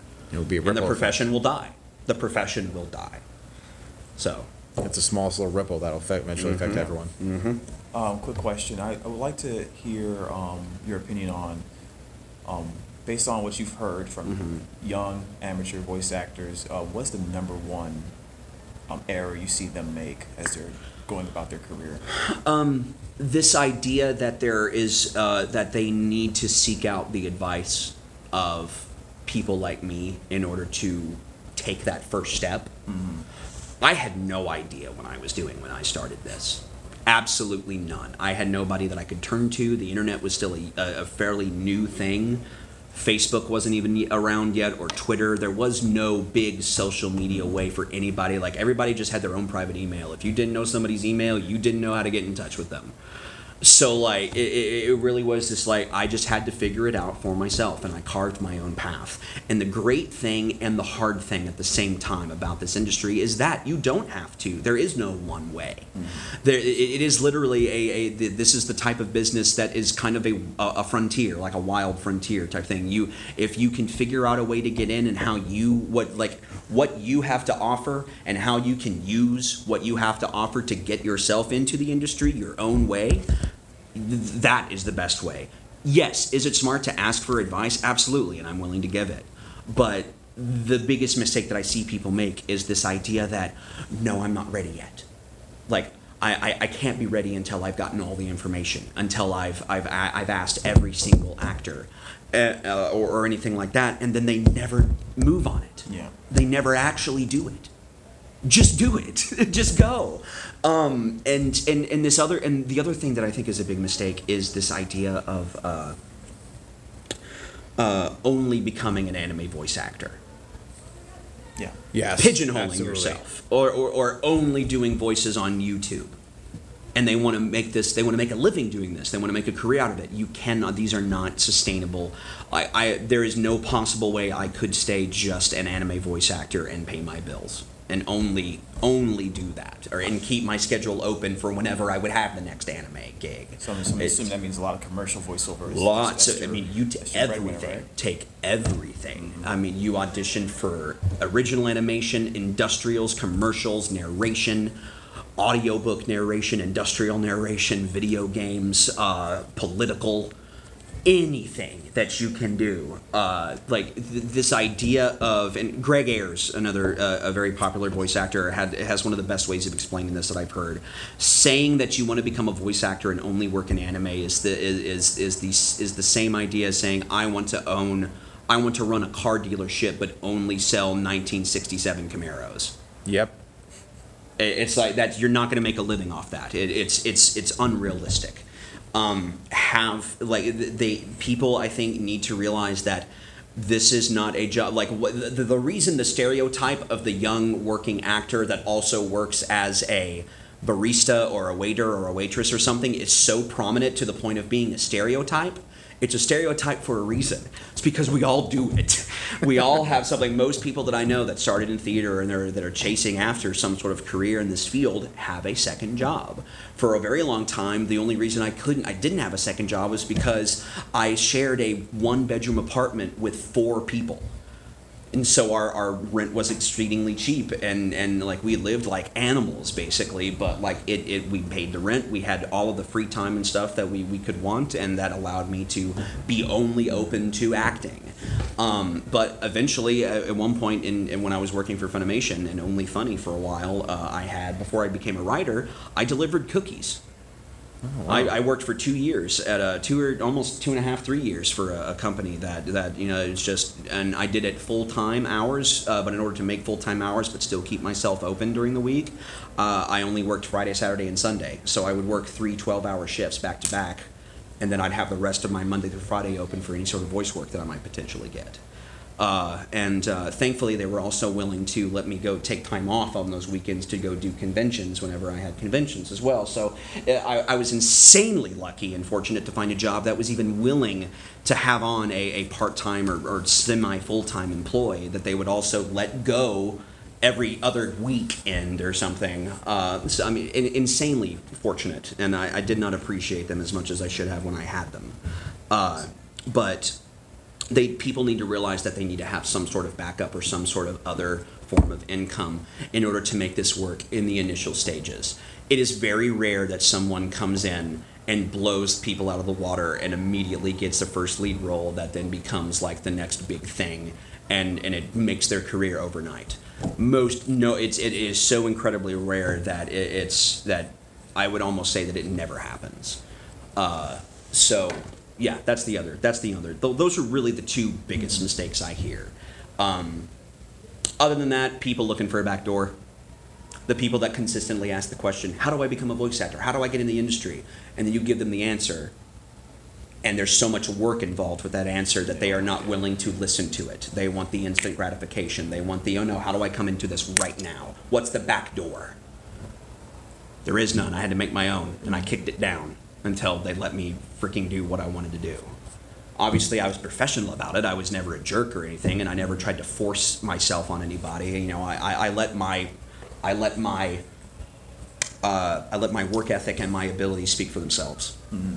And really, I think that's the best approach, is you go in, you kick ass at your job, and when you're done, you shut up and leave. Absolutely. They remember you because you're good and you're fast and you're professional, and then you get out of their hair and you let them continue working.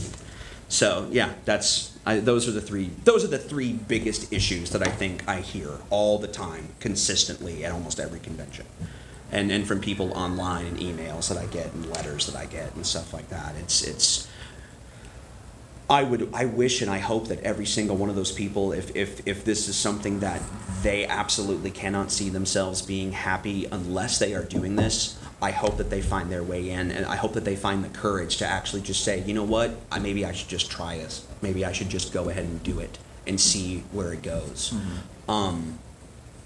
And I hope that, I would hope that they all, find their dreams and live it. But as long as they keep this mindset of, no, I need the back door, or I just want the instant gratification or anything like that, yeah, sure, you might succeed, you might get it, but it's going to be hollow, and it's not going to be fulfilling, because then you'll always just be expecting the rest of your career to be just as instantly gratifying as that, and that is not the nature of this business. Absolutely. You will be told no 100 times before you're told yes. And like if that someone can't handle that, they should not be doing this. That's right. Overnight success takes 20 years. Mm-hmm. Hey, this is Chris for the VO Meter. I'm here with Mr. Matsukaze. Here, thank you very much for meeting with us today. こちらこそありがとうございます。Thank you very much. Nice to meet you. Thank you. So, can you tell us a little bit how you got started in the voiceover business? 声優業に入ったきっかけについていろいろ伺いたいですね。デビュー作が電磁戦隊メガレンジャーっていうヒーローものの作品で。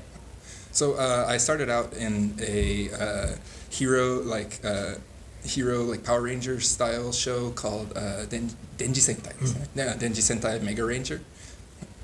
でそこではフィルムで撮るんで音声と映像が別々だったんですよね。So that was filmed using film. So the visuals and the audio tracks were recorded separately. その後にシェンムーっていうゲーム撮って、その時にモーションキャプチャーと、できた CG にアフレコをするっていうまた別々にやる作品を作ったんです。So after that, I was actually headhunted to be in a game called Shenmue, where I did the motion capture and the voiceover work. So it was another one of those jobs where I was doing the visual, physical side of it, and then doing voiceover work as well. で僕は普通の俳優だったんですけど、たまたまそういう風に別々に分けるっていう仕事が続いて、でそのシェンムの音響監督にアニメーションのオーディションを紹介してもらったのがきっかけで声優。So I started out as just a straight plain actor, but because my debut was the type where I was required to do a lot the overdubbing, and then I moved into another job where I was doing overdubbing with Shenmue. The voice director for Shenmue actually introduced me to some auditions for anime work after that. Wow, it's amazing. すごいですね。多分この経歴は日本でも僕だけだと思います。This kind of like career path that other people in Japan aside from me don't necessarily have. とても珍しいタイプだって言われます。People tell me it's a very rare type. It is. It is. You're very skilled, very talented. とても才能にあふれてるいやいやいや、ラッキーマンです。So, how do you develop each character's voice? それぞれのキャラクターの声を作るのはどういう？声優には2パターンいて、声がもう普通に喋ってて面白い人とそうじゃない人っていると思うんですよ。僕はそうじゃない方なんで。So there's you could probably divide the types of voice actors in Japan into two categories. The type of person who their normal speaking voice is very interesting and original, and then there's the type of actor who has to create a voice, and I'm the type that is a voice creation type. 僕はだからそのキャラクターの性格の自分に近いところを強力に膨らまして自分の性格のキャラクターに近いところを膨らましてキャラクターと遠いところを縮ますっていう感じです。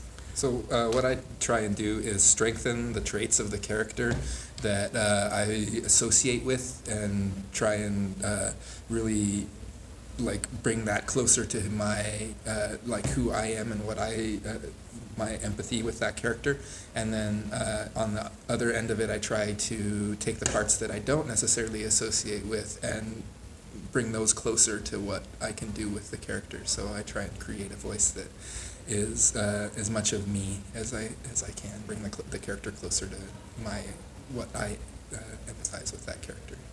Oh, wow. Great talent. Very good.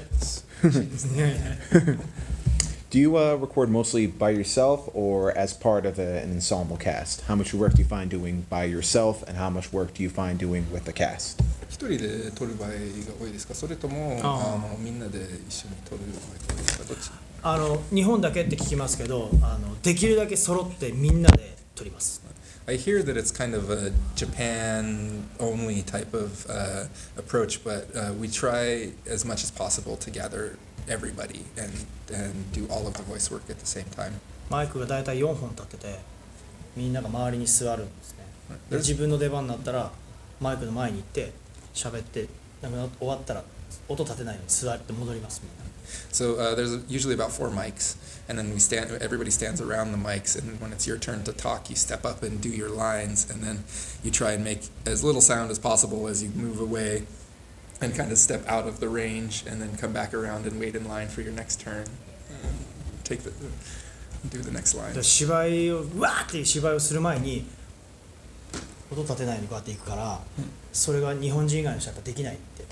So before they have to do like some really energetic, like screaming style acting or something, you have to stand up extremely quietly and like approach with making no sound, and then you do your yelling, and then you have to also like leave without making any sound. So I hear that it's a very Japanese talent that people outside of Japan don't necessarily work in those kind of conditions. Absolutely. From what we do here, we usually record separately. Very artists, because their scheduling conflicts are doing many different projects, they'll record separately and then paste it all together. Very few projects. 別撮りが一人で撮るんですよね。一人で撮るってアメリカでは。そうスケジュール合わせるのが大変なので、やっぱり一人で撮ってやるらしい。一人で自宅で撮るんですよね、アメリカの方って。They do their recording at home sometimes too, right? Yes, we do. We have our own home studios at home. That was like my next question. Do you primarily go to your own studio, or do you go to a studio from whatever production company you're working for? それが次の質問につながりますけど、自宅にスタジオがあったりしてそこで仕事をされたりすることはありますか？それとも各会社の収録現場にサウンド収録スタジオが東京都内に何十か所かあるんです。So there's a multitude, like many tens of sound studios around Tokyo. So yeah, we have to go around to the different studios. 全声優がみんな行きます。どっかに何時にどこ。So like 集まって。all of the voice actors have to meet at a specific sound studio at a specific time. So like everybody meets at the studio and then meets at a different studio for the next. 家にスタジオを持ってる声優多分日本いないですね。 There's probably not even a single voice actor in Japan that has their own home studio. Really? なぜならばディレクターがいないからディレクターのところに行かなくちゃいけない。And the reason for that being that there's no director at your house, so you have to go to where the director is.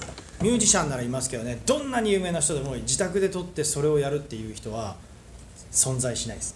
So of course there's musicians who do that sort of thing, but no matter how famous there's the person is, there's probably nobody who does their recording at home and then sends it in Japan. That kind of doesn't exist. Wow, that's a lot of different. There are some production companies that we will have to go to the studio, but a lot of times if we're doing like a quick commercial or what have you, we'll usually do it through Skype or through a phone patch and record the lines that way. こっちだとCM の場合とかでスカイプ越しにディレクターと話して撮るっていう場合は結構あったりしますね。噂で聞いたことがあるのと、僕らでいうと中国の資本、中国がクライアントでやるときに中国からディレクターが来れない、向こうで作ってるからっていうので、噂では聞いたことありますね。その中国のディレクターとスカイプでやるっていう。He said, I've heard rumors of like productions that are based in China where you talk via the director in China via Skype and then do the voiceover. But I've never experienced it, but I've heard rumors of it. Yeah, I've actually done that. With a client. でもその場合も日本だとアクター、ディレクター、ジャパニーズディレクターがいて、スカイプでチャイナディレクターがいて、この2人が喋って言ってきますね。直接はやらない。Yeah, in that case, usually there's the Japanese voice actor and then the Japanese director and then the production director and then the Chinese director and so they are the ones who are doing Skype and then the production manager or whatever is the one who's giving the directions from China to the voice actor. Wow, a lot of work for the director. それ監督大変そうですね。Do you, in the ensemble cast, rehearse beforehand, or do you get the script usually as soon as day of, and then you just kind of improv beforehand? Do you just kind of everyone meet at an agreed time, rehearse, and then perform, or is it all just sort of improv and acting in the moment? リハはどういう風になってますか？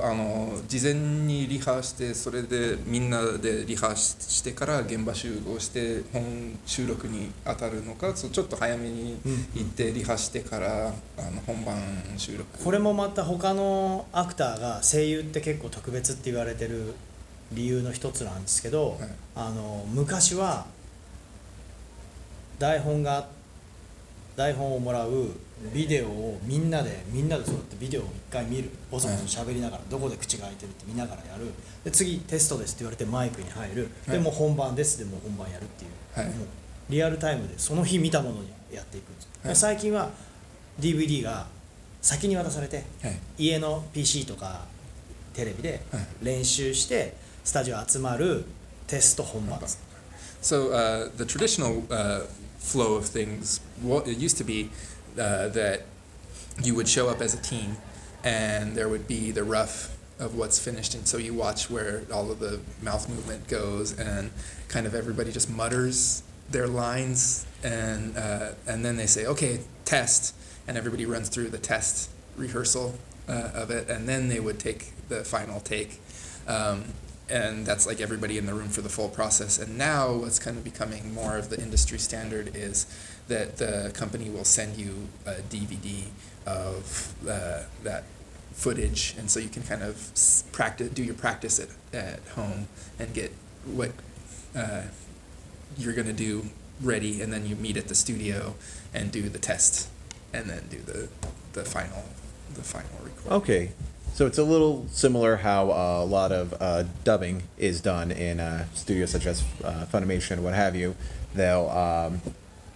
We won't get a DVD sent home. We'll sometimes go to the studio, then they'll do the test run, then we'll kind of voice, mutter our lines, then we'll do action, record a take. じゃあこっちで言えばファニメーションの手法と似てますね。DVD はもらわないんですけど、やっぱりスタジオ行ってどんなものに投資見て、それでちょっとリハしてから本番ですみたいな撮り方は日本の昔のスタイルでもだからこう役作りが遅い人が対応ができないんで今は先に配るようになってきてるけど、やっぱあの瞬間作るのがね、野沢雅子さんとかそのドラゴンボール孫悟空の人とかあの人とかはやっぱりもうキャラクターを初めて見た瞬間にもう変な声出す急に作るっていうのが有名で、そういう人が昔の素晴らしいって言われてた人。So that's similar to like the Japanese classical style, where people who have tremendous talent would be able to just show up and look at a character. Like, for example, Nozawa Masako, who does Dragon Ball Son Goku, is famous for being able to have like no prior like knowledge of a character and then just see what they look like and then look at them moving on the screen and come up with a very funny voice that works, you know, for the character. But in modern times, it's really difficult for somebody who's like kind of slow in creating their character or something to kind of keep up with that kind of fever pitch at the recording studio and be expected to ad-lib that heavily. So it's kind of shifting towards get the DVD at home and do a little bit of pre-recording. And when you're developing a character that is getting really emotional in the moment where they have to cry and scream, how do you brace yourself for that? Do you kind of think of any like emotional thoughts, or do you just kind of get lost in the moment of performing the character that you just go with it and get lost in the moment? 役所作りで、役作りでそのキャラクターを作ってその感情的な場面とか叫ばないといけない場面とかを撮ってる時ってどういうふうな何ていうか段取りっていうかどういうふうに心を決めて覚悟を決めてイメージを固めていくものなんですか？モーメントって言ってたのは何ですか？モーメントは瞬間。その作る瞬間みたいなね。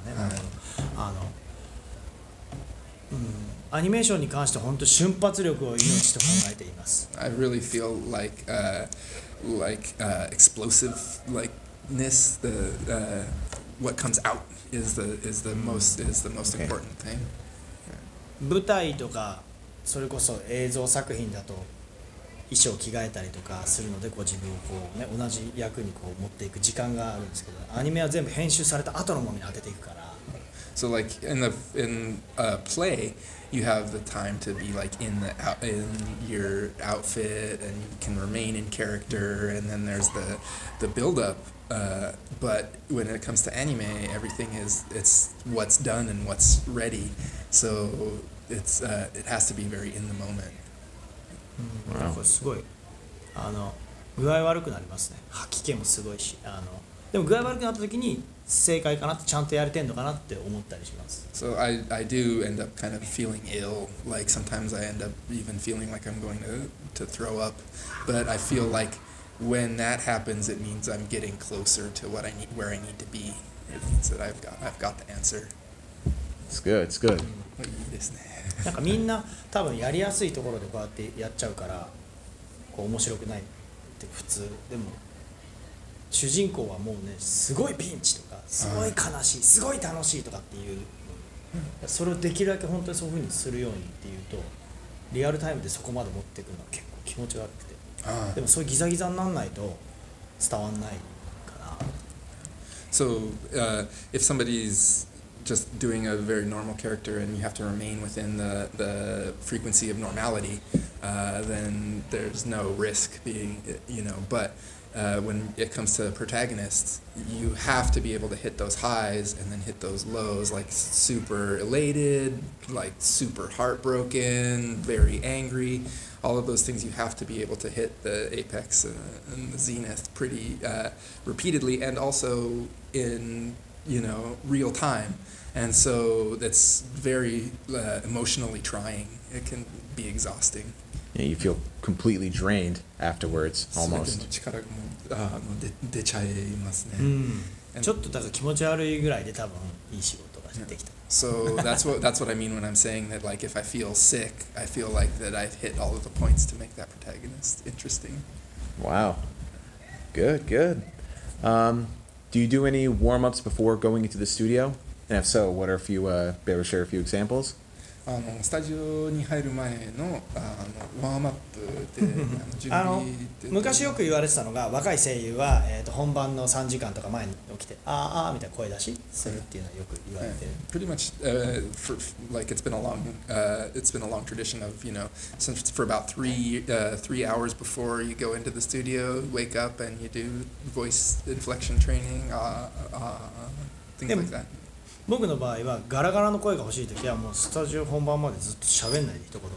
So like そのまま喋んないで本番でバーって喋るとガサガサってしたりするのがあったり、あと僕一回声高いの出すと高いの出ちゃう、低くの出なくなるんですよ。だから役が高い役だったら張るようにするけど、低い役の場合はもうこのまま朝からこうやってずっとこのまま保持してそのままやったりとかっていうのはします。So in my case, I like sometimes I'm like required to do like a very like husky type of gravelly type of voice. So if I'm doing that sort of thing, if I warm up, then I can't get the voice that I need. So I won't say a single word until I get to the studio, and then I'll get ready to have that very like just woke up, very gravelly type of voice. But like in the case where they need a high pitched tone, and if I've used the high pitched tone, then I can't get back to the low pitch, so I'll have to stay in that tone. And same thing for low, like a low tone. So if they need a low tone, then I'll spend the whole morning talking in very low tone so that I don't betray that idea, so that when I'm doing the voice it doesn't.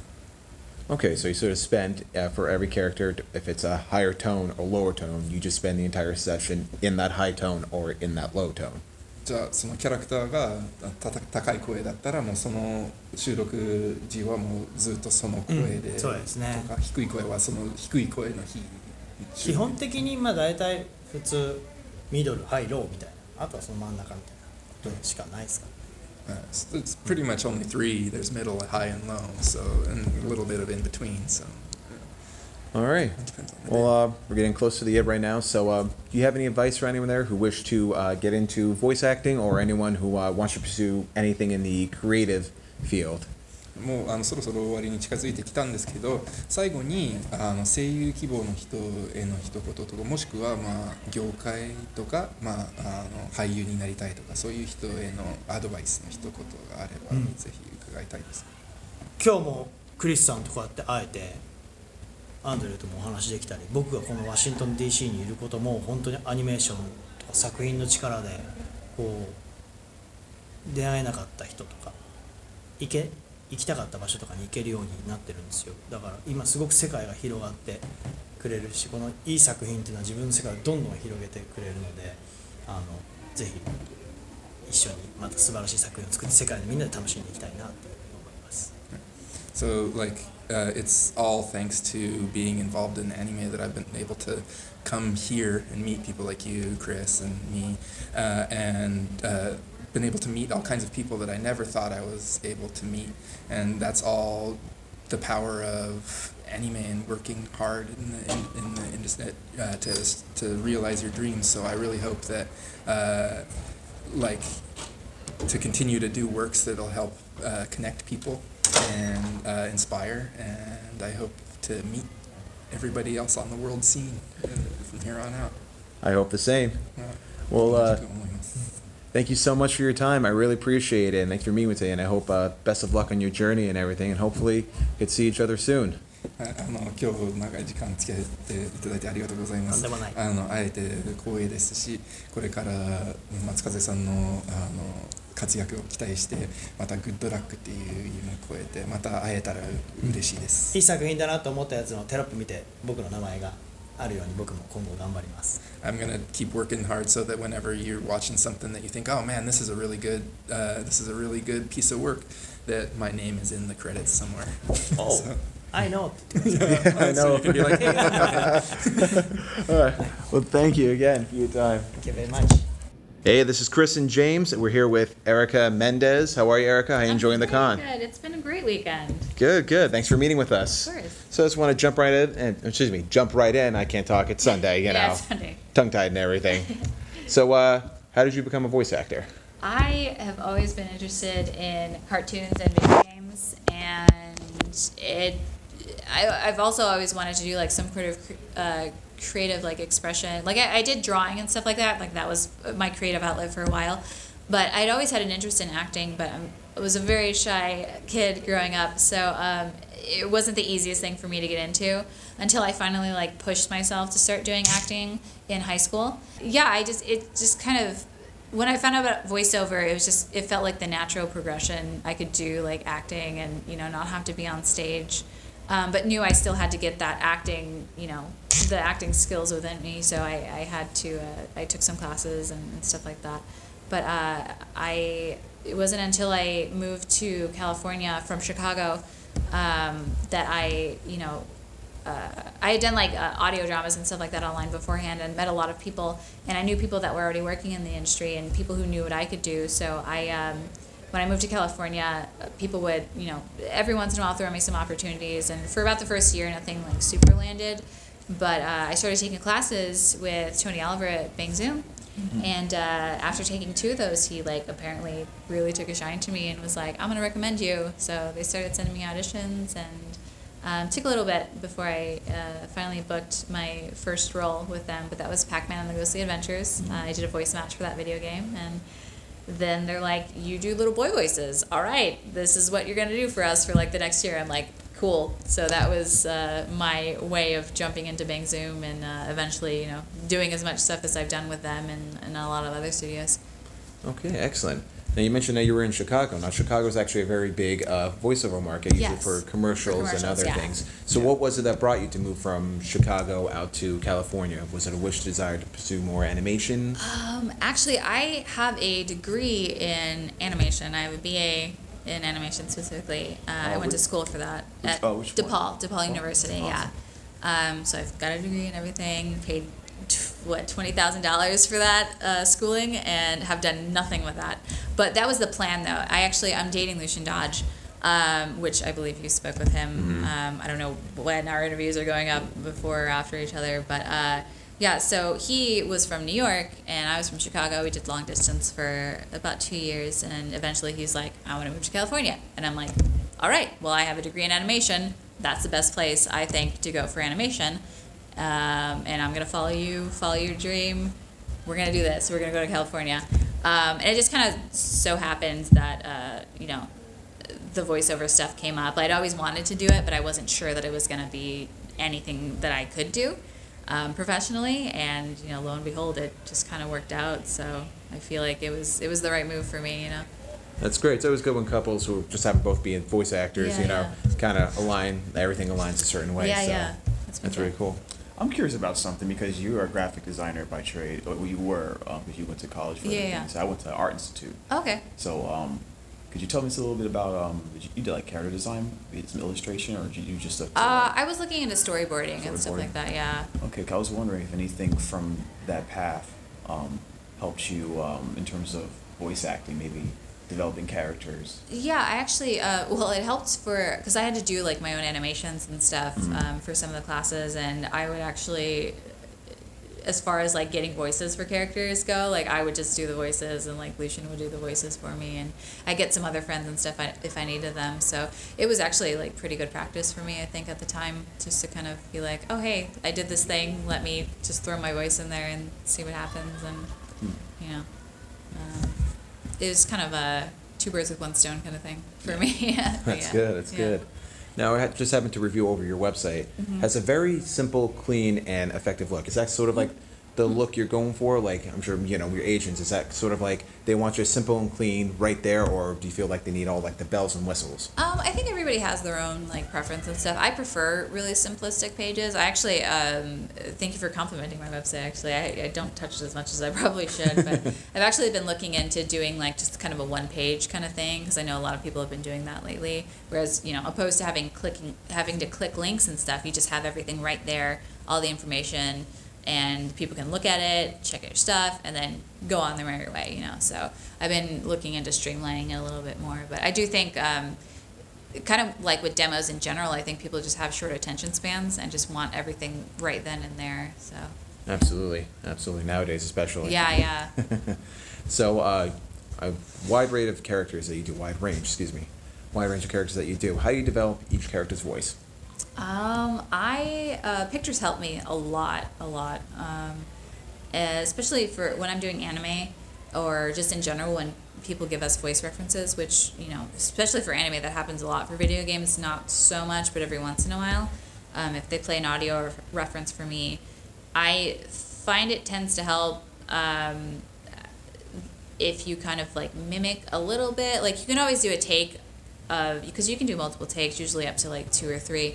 I tend to err towards mimicking the Japanese just because a lot of the clients I feel like want something that matches. I don't know why, but it's worked out for me more often than not. But if I do have another idea, I just send another take and they'll choose between the two, and I'll find out if I get cast like which one they chose, because that happened to me with Aladdin from Magi, the Labyrinth of Magic. I submitted 2 takes, one where I was like, this is the voice that I would use for Aladdin, here's the voice that I want you to see, like my range of boy voices, like what I can do just in case you want something a little bit older. And they actually picked the older one, which I thought was strange, but I eventually moved it down to what I had preferred, and they didn't say anything, so I was like, okay, well, this is what it is. So when you started off doing voiceover in California, they had you do a lot of young boy voices, like you said, but it looks like it was Kill la Kill where you started shifting to more female characters, protagonists, powerful characters. Yeah. What did you appreciate about being able to do more characters like that? Because I'm certain you appreciated doing more young boy characters, but you definitely wanted to do more. Yeah, I love just being able to like expand my range in general. I think it's good to have a lot of range, just because, especially being a female, like it's good that you can play both genders to an extent, so it gives you more job opportunities. But in general, I just like playing characters with not just kind of stretch my vocal range, but my emotional range, just because it makes me feel like a better actor if I can kind of throw more feeling into something. And if I can get myself to cry during a recording, like that's a win for me. So I really appreciate when a character has a lot of depth, to kind of get to play a little bit more with different aspects of them as a character. Always good to fun. Speaking of crying, Your Lie in April, I still haven't finished it yet because I don't. You don't want to cry. I don't want the feels like. It's pretty feelsy. It's always good to play around with the characters. Yeah. Well, Erica, unfortunately, we ran out of time, but thank you so much for being with us. I really appreciate it. Any projects you'd like to share? Yeah, there's my website that I should update more. It's just ericamendezvoice.com, and I have a Facebook page, but I feel like I'm more active on Twitter and Instagram, which you can find me at Sunderica, just TSUNDERICA. What I meant to say, but yeah. All right, Erica, thank you so much. Enjoy the rest of your con. All right, so we're back at the VO meter, and we are talking with James Brown, who is a voice actor that's attending as a general attendee this year. That's right, incognito. Yeah, that's the way to do it. Sneak around. Don't let anybody know what you really do. So, James, tell us how you're enjoying the conference so far. This is probably the largest panel I've been. largest con I've ever been to. Well, actually, no. New York Comic Con's pretty up there. Yeah. So, but I'm pretty much enjoying it. The whole thing is I came down to meet a couple of friends I haven't seen in a very long time, and which is part of the reason why I'm down here, visit family. And so I said, I might as well come to the panel. I keep on saying panel, but I go to the con as well, and it's been pretty great. Awesome. What were you hoping to get out of the con once you signed up? This has been for a few years now, but anytime I go to a con now, it's I still come to have fun, get the merchandise and stuff, but a lot of it's going to the voice actor panels and seeing, asking questions and seeing their experiences, in the industry, and find out what I can glean from that from my own. So. And you are a voice actor yourself. What kind of work do you specialize in? Animation or character voiceover is what I'm really mostly for, whether it's in games or animation. But I've done some audio plays in the past. I've done, like I said, video games, the animation, YouTube, a little bit everywhere except for commercial and audiobooks. I haven't really done those two as much, but kind of spread out. Okay, excellent. Yeah. What panels did you go to that were about voice acting? Went to see Lucian Dodge and Erica Mendez's voiceover panel. That was very interesting because Lucian Dodge is also a native of New York. So I didn't even know that. So definitely went to, after the panel, had a chance to talk to him real quick and just, see, I just want to know if he still, worked in New York area. He looks like he's just mostly in LA now, but it was good just to connect with another fellow from New York. What did you learn most about the panels?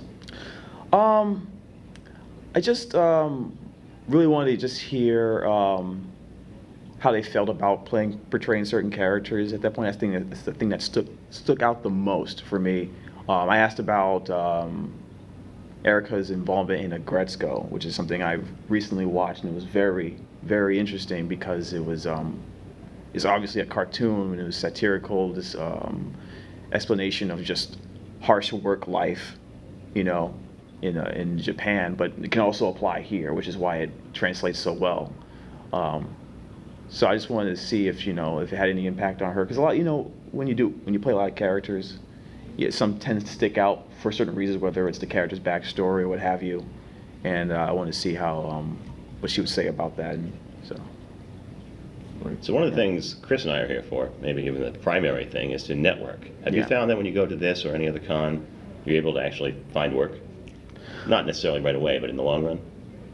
Well, I wouldn't say I've gotten any work yet, but that's definitely the case. That definitely will happen for a lot of people. I would suggest anyone who's serious about voiceover work to, whether it's at a con or a workshop, to consider networking. I know for me in the beginning it was difficult because I was more of an introvert, but as I got more into voice acting, you kind of get forced out of that shell.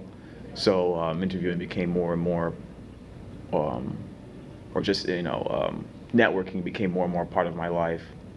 So I went to Anime Central this year too, where they had the Bang Zoom auditions for the for one of their contests. Oh, cool.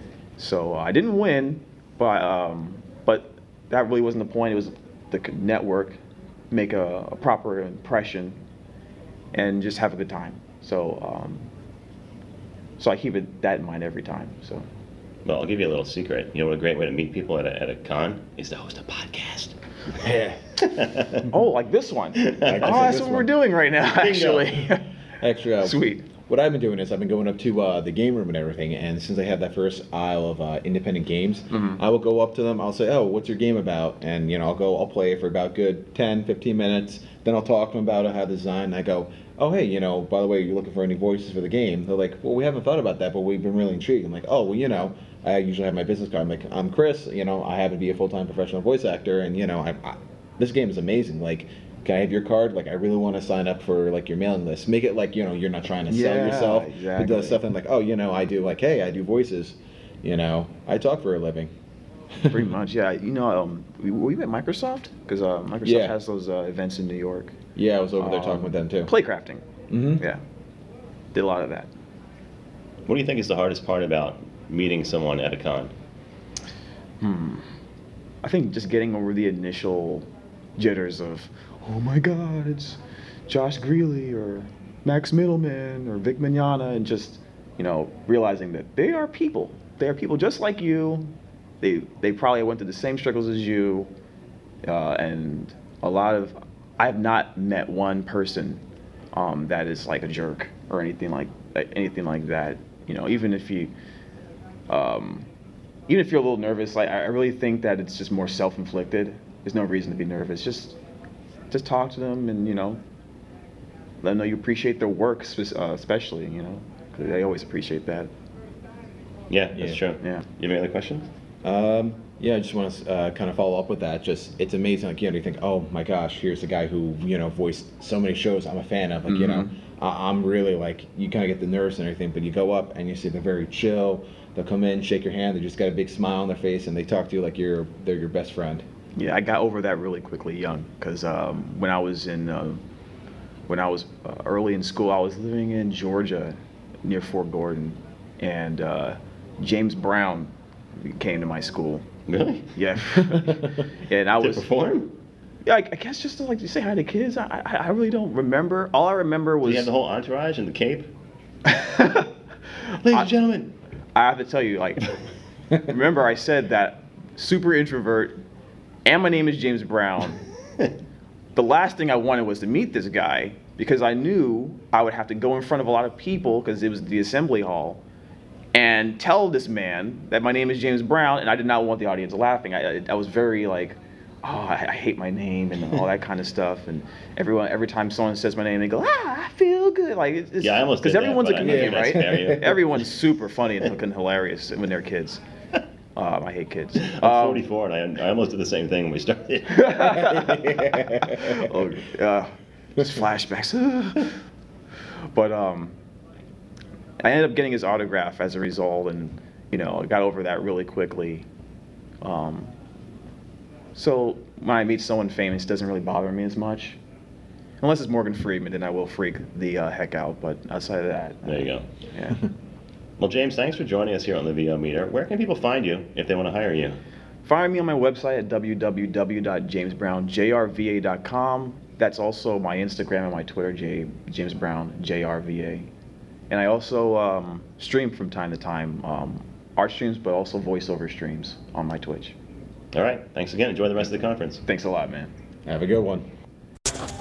Woo! We survived. Woo! Great weekend. Yeah. Same here, man. This was a great year. This was my. How many years now has it been at this location? Is this the second year here for it too? Cool.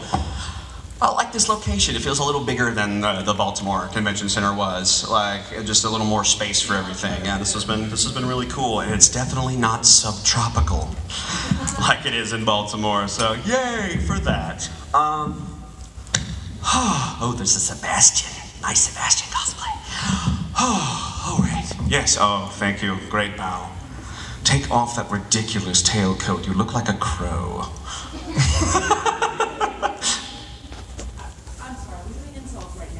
No. Come at you. Do what? I will come at you. Bring it. I'm a ghost. You can't do nothing. Yeah, there we go. Thank you. Oh, cool. So, guys, thank you so much for coming to. I see a lot of familiar faces. Thank you guys so much for coming to the other panels over this weekend. And this one is a little less educational, and well, maybe not so much, depending on the questions. I do this panel. Mostly because, kind of for the same reasons that I do the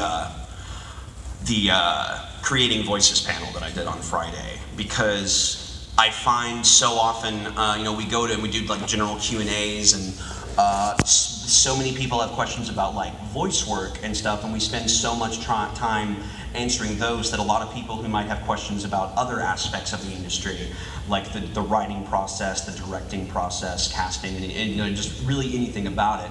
And I have been very fortunate in my career to, aside from acting, also work for about 10 years as an ADR script writer. I've been trained by Funimation to be a director for them, and I've assistant directed and directed a couple of shows for them, but it's definitely the one I have the least amount of experience in. But that said, because of my involvement with all three of these, I know how they all work fairly intricately. And I also have a pretty good knowledge about the rest of the aspects of the industry. So, with that in mind, if you have had at any point any sort of burning questions that you've ever wanted to know about the writing process, or how we go about deciding, dialogue, or if there's an aspect of it that confuses you, or you wanted clarification on it, this is the chance to do it. And I would just ask, if at any point you do have a question, please just get up and form a line at this lovely, lonely little microphone. And we'll do it that way. I'll also, in the interim, just talk. I'm not going to stare at you and just wait for questions. Or will I? Oh my. It is Sunday. It is Sunday. I think most of us are ready for a nap at this point. Hey Shane, I think this might be a little hot. Is there a way to turn it down just a little bit? Much better. Thank you, sir. All right. So, voice acting, writing, and directing for anime. Does anybody here not know at all the process that goes from a anime being made in Japan, and then the entire process of it coming over to the States. Like, is anybody here familiar at all with that? One or two of you? All right, cool. What is your question, Levy? I have a question about if you were to say write an anime, how would you go about like pitching it? I'll rephrase. Not writing an original anime, because that's all done over in Japan. I'm talking about writing the scripts for the dubs. Okay. This is mostly about writing, directing, and voicing for anime dubs. Okay. That should be at the end of the title. I'll change that for the next con. But yeah, no, very sorry. Okay, so we have a few people who are fairly familiar with it, but so I guess just for now, I'll talk about the process of bringing over an anime from Japan to the States, and if at any point you have a question, just line on up and I'll get to you. So, let's say we have an anime that has just been made, probably, for example, we'll say a fairly popular one, like something that was in Shonen Jump. Those almost always get some sort of anime adaptation eventually, and they're generally known as safe bets. So it's back in like the 90s and in the early 2000s, many of the major industry leaders for the American side of the industry would go to Japan. Sometimes throughout the year or at the beginning of each new season, and there was a convention that was in Japan that was dedicated just for industry people. There was no attendees of any kind. It wasn't a fan gathering. It was strictly for people who work in the industry. And this is where shows and different like pilot episodes and stuff would be viewed in a big room with a lot of producers and directors and investors. And they could all, see what the new ideas and concepts were, or what the new shows that were coming out were going to be, and they could decide for themselves, okay, we want to bid on that, we want to bid on this, and we could probably, and just, figuring out what they want. And then, by the end of the weekend, there would be a bid war between all of the major American distribution companies for who would get the rights to dub and release the shows. And at that point, it's a fairly straightforward process. You sign, you get a contract, you figure out all the, exactly, how stuff is supposed to be dubbed, or if they even require you to do a dub, which it's universal now. Most studios absolutely want you to do a dub for an American release. The others. You will go, they'll create the contract, they'll set a date for when they will expect this thing to be available and streeted in the United States, and figure out a schedule for, sending over all the materials for it and everything else. And back in the late 90s and the aughts, they would send it to us on a boat. Like, it was these hard drives, huge hard drives, and sometimes several hard drives and VHS tapes with the original file, with the original reels and everything on them. And they'd be, sent on a boat, so sometimes it would take a very long time for us to get the materials, come to the States, and then we begin the process of localization. The first process, obviously, is translation. And Funimation has an entire department dedicated to translation. They have, I think, 3 or 4 full-time translators, most of them born in Japan, that then learned English, and we contract them, or they move to the States and they work for Funimation. And they go through it. One person does it, and then the person above them checks it, and the person above them rechecks it, and make sure that everything is as close to the original intention and all of the information that the Japanese were trying to get across is there. And then from that translation, it is given to a subtitler, who has a. Oh, sorry. Is that answering your question there? Basically talk about that part. Okay, yeah, I'm kind of going through the process, but I'll stop real quick and yeah, what is your question? It's no rush. Okay, cool, appreciate it. So, and this then hand over to a subtitler who has to deal with. Now there's a program out there called Aegisub, which it's life-saving. It's so because originally what you would have to do is basically do this really convoluted code to tell the computer that would produce the subtitles where the subtitle will begin, what the subtitles were, when the subtitles should stop being on screen, and then you do it for every single line, every bit of information. And one of the big challenges for that too is whenever you're producing any sort of media that is going to be released in the States, it has to meet certain regulations. And there are even regulations for subtitles. For example, have you ever on an official show like a DVD or something ever seen subtitles that were not white or yellow? That are not white or yellow on an official DVD. Not a subtitle, not a fan sub, because only fan subs ever use what? Animega would sometimes use green subtitles when someone said something with a yellow subtitle and then they need to put another subtitle on there. Quickly they put it at green. Like a solid green? Yeah. Okay. Oh yeah, like if someone else is talking and they need to put that over that or whatever. That actually, you can't do that anymore.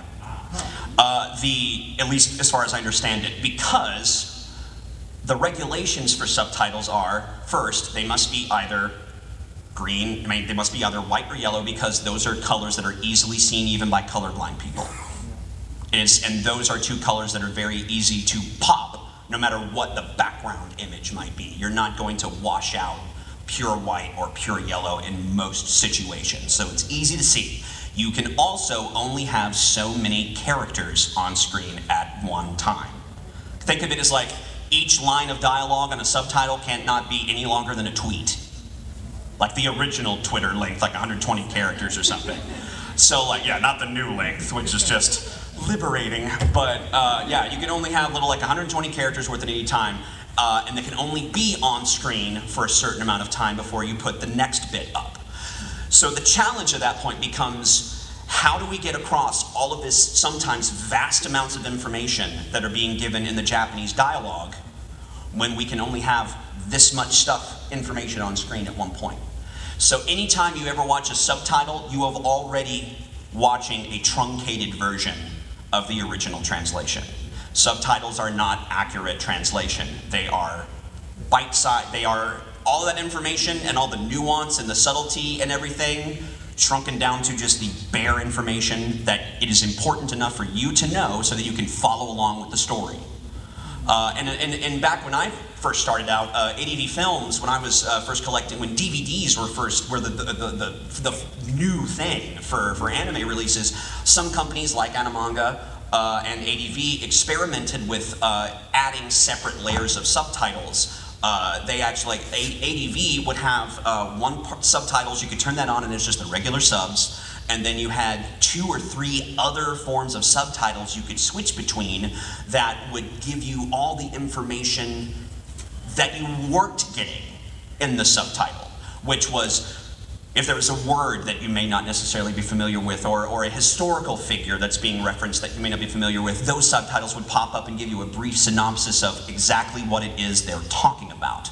Even down to if you had a character going down, let's say Akihabara, and there's all of these signs and stuff up to see different shops and everything else like that, they would have subtitles to pop up and show you, this is what this says, this is what this says, this is what this says. I mean, you're getting all this information, but it got to the point where there was so many subtitles and so much information on screen, you couldn't see the picture.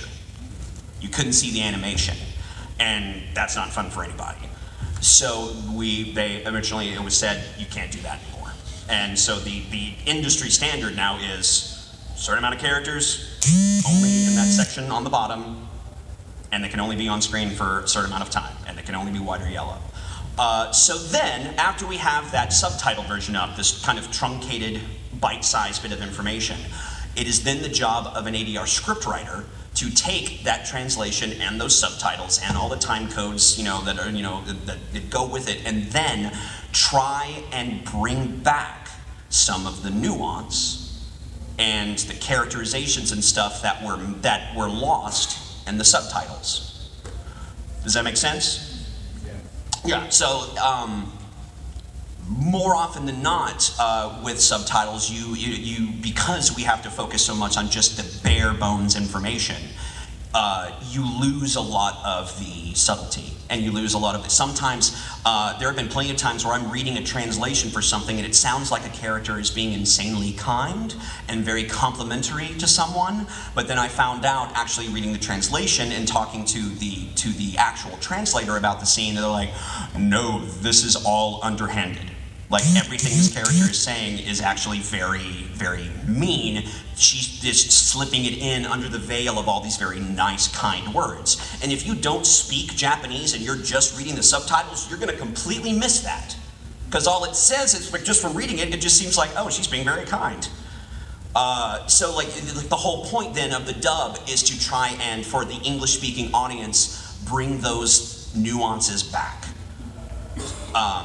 From that point, and when I first started writing scripts, I would be given roughly for one 25-minute episode, I'd be given anywhere from a week to 2 weeks to go through the entire thing with the subtitles. I find every single character, mark them in the script, write a time code for every single instance. Anybody not know what a time code is?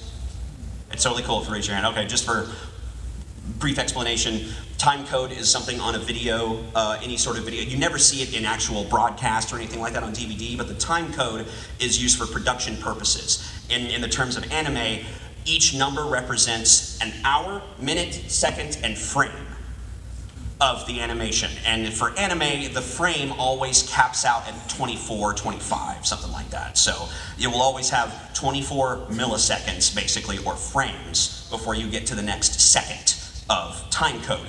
Your job as a writer is to go in and find every single instance down to the frame of where someone's mouth does this. Or if somebody is throwing a punch, or does this. Like reactions in Dragon Ball are what we call Foley. So anytime Goku does a big ha power scream or whatever in the script, I would mark, okay, his mouth starts to open at exactly this time code, and it is an OM power scream. OM, open mouth. If someone is like Vegeta's powering up and he's being like, ha, CT, power up, clenched teeth. CM, closed mouth. MNS, mouth not seen. The character is on screen, but their mouth is not actually in the shot. Or off, the character is talking off screen. And you just kind of have to guess as to where that frame is that they actually start talking or making a noise. And you go through the entire 25 minutes of an episode and find every single frame where someone starts to talk or make a sound. And then you go through with the subtitles, and you then start the localization process for the dub, which the majority of the job and the majority of the time that is spent is trying to make sure that the words that we're typing both get across all the information in the subtitles while also not sounding truncated and not sounding awkward or not like someone would talk normally. Like, we don't want to sound like we're reading something. It needs to sound like a very natural thing, and so the words need to flow in a very natural cadence. But we also have to make sure that that natural cadence is not screwed up by random flaps just stopping in the middle of a word and then starting again, because so often with the Japanese, the Japanese language, our syntax is different, it's completely reversed. They sometimes take much longer to say certain amounts of information than it would for us. So very often we'll have times where the translation is this long, but the line is actually that long in terms of the amount of consonants and vowels and stuff that are being used. And so you have to figure out a way to get this little amount of information to fit in all of these flaps and sound natural and not like give false information and not like just willy-nilly just add words that, you know, absolutely have nothing to do with the story or the character, because that's just gonna, you know, make stuff very messy very quick. So the majority of the time is spent just making sure, okay, does that fit?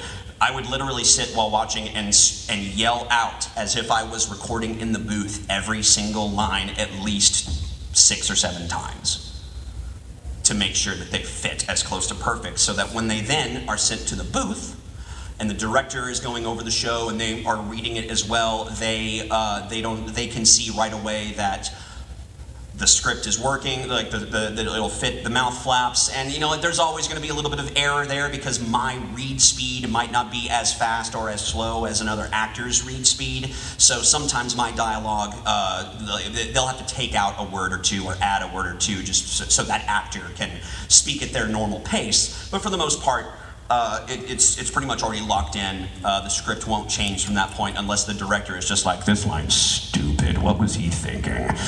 And fixes it. And then from that point, the director watches the whole show, the episode, checks the script, makes sure they're happy with it, that it, they've been researching the show at the same time that I've been researching and watching and writing it.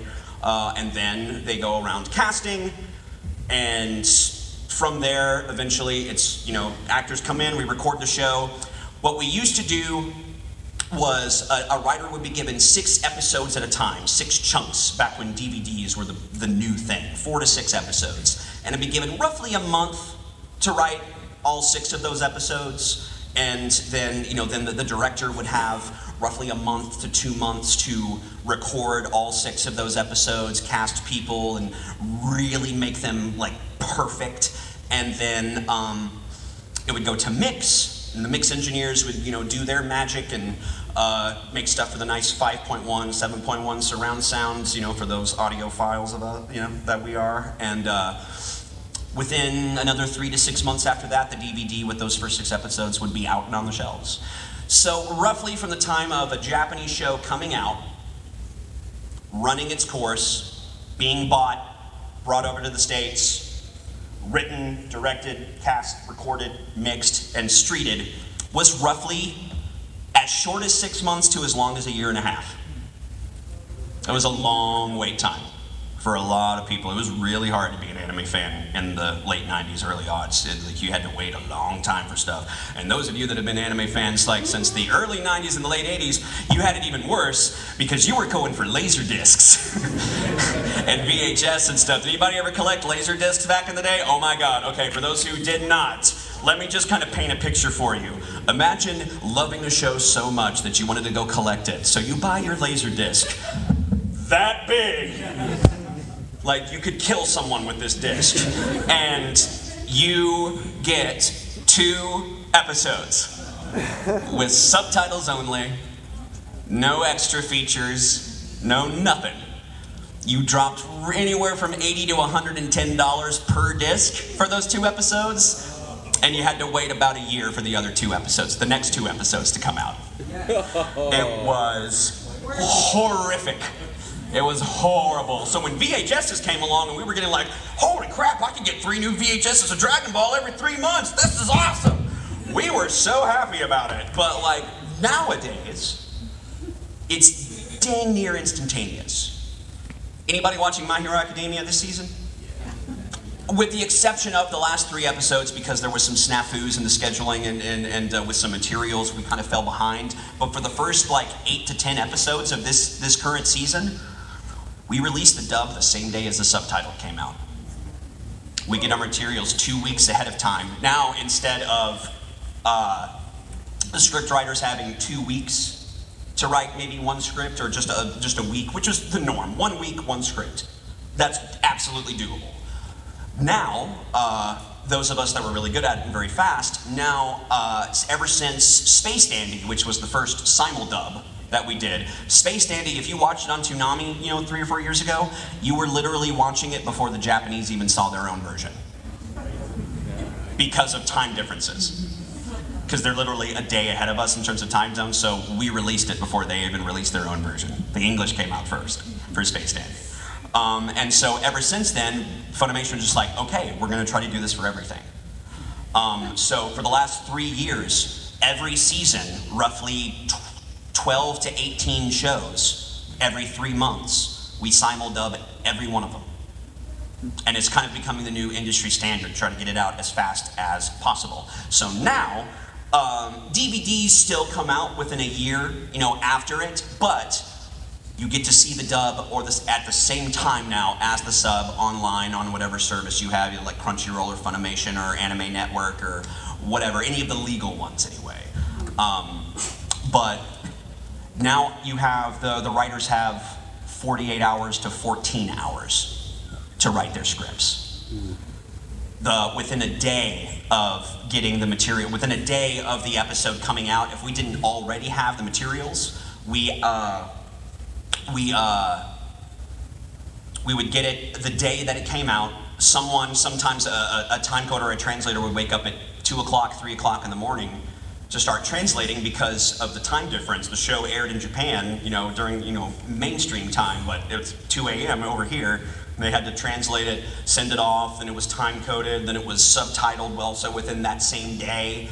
Then the day after that, it's handed over to the writer, and they have 48 hours to write the script, send it on to the director, who then has to cast from it without holding auditions very often, because we don't have time for the auditions anymore. We want to make sure it has to get out as fast as possible. So they will start to use people that they will consistently cast people that they have worked with before, that they know can do this work fast, efficient, and make it sound like we have been spending hours and hours and weeks making this show. And the amazing thing is, we did it right. Funimation did it right anyway. I say we, I'm a contractor for Funimation. I'm not an employee of Funimation, so this is all opinion. But I feel like Funimation did it the right way, because the first company to try to do this super fast thing was Sentai Filmworks, which is kind of the remnants of old school ADV films. And they tried several years ago to do a thing where they were telling the Japanese, hey, you give us the rights, we'll have your entire show out in a month. And we would get scripts. They would have me write a script. They would send it to me and they'd say, we don't have time for you to write it, just time code it, mark the Foley, and send it in. The director would have to rewrite the script on the fly. And their dubs plummeted in quality as a result of it. It looked like bad 70s live action dubs all over again. It was just like we took a massive step back in quality when doing that. Funimation, on the other hand, found the sweet spot where we can have it fast but still keep the quality. And that's what we've been doing now for the last 3 or 4 years. And that's kind of a very bare bones what it takes from an anime made in Japan to it being released for you to watch and enjoy here in the States, subbed or dubbed. We've come a long way. We've come a long way from when I was a kid. We're just a step away, I think, now from beaming it straight into your brain. But we'll see. Can you imagine? The moment they invent that technology, people will be watching hentai in public places. Like, it was just like, what are you watching? You don't want to know. I see fan service behind your eyes. So, yes, your question, sir. Thank you so much for your patience. No worries. So this isn't directly about anime, and it's an appropriate question to ask. Okay. I'm a DM for D&D campaign, and I was wondering if you had any tips about voice acting or any resources I can use? Actually, if you look up, because I think people have filmed and put up videos of my Creating Voices panel that I did on Friday that covers exactly what you just asked. It's all about the safety, the safe ways to, on your own time and at home, practice coming up with new voices and characters and how to get comfortable with that and with performing and stuff. And yes, absolutely, I think that can help in dungeon mastering. Especially because it's so much fun to get to come up with all those different voices for all the NPCs that you're going to be in control of. So look that up, just Josh Greeley Creating Voices. I try to do the panel now every con, but I can only do it once. So, but that will answer your questions, I believe. Great, thank you. Yeah, absolutely, thank you, and thank you again for your patience. Yes, sir. Okay, so I know that usually you can take more leeway with like comedic shows because of different senses of humor. Yes. Like, what's the non-comedic show that you've taken the most leeway with, and what was your mentality behind that? That I had a lead in? That you've been as a scriptwriter. As a scriptwriter, non-comedy.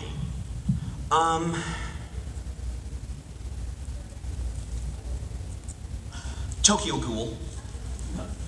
That was my favorite that I had, like non-comedy. I mean, every show in some form, especially super dramatic shows, are going to have some form of comedy because you got to have a break from all the super crazy stuff. But I mean, unless it's Attack on Titan, because that's just sadistic.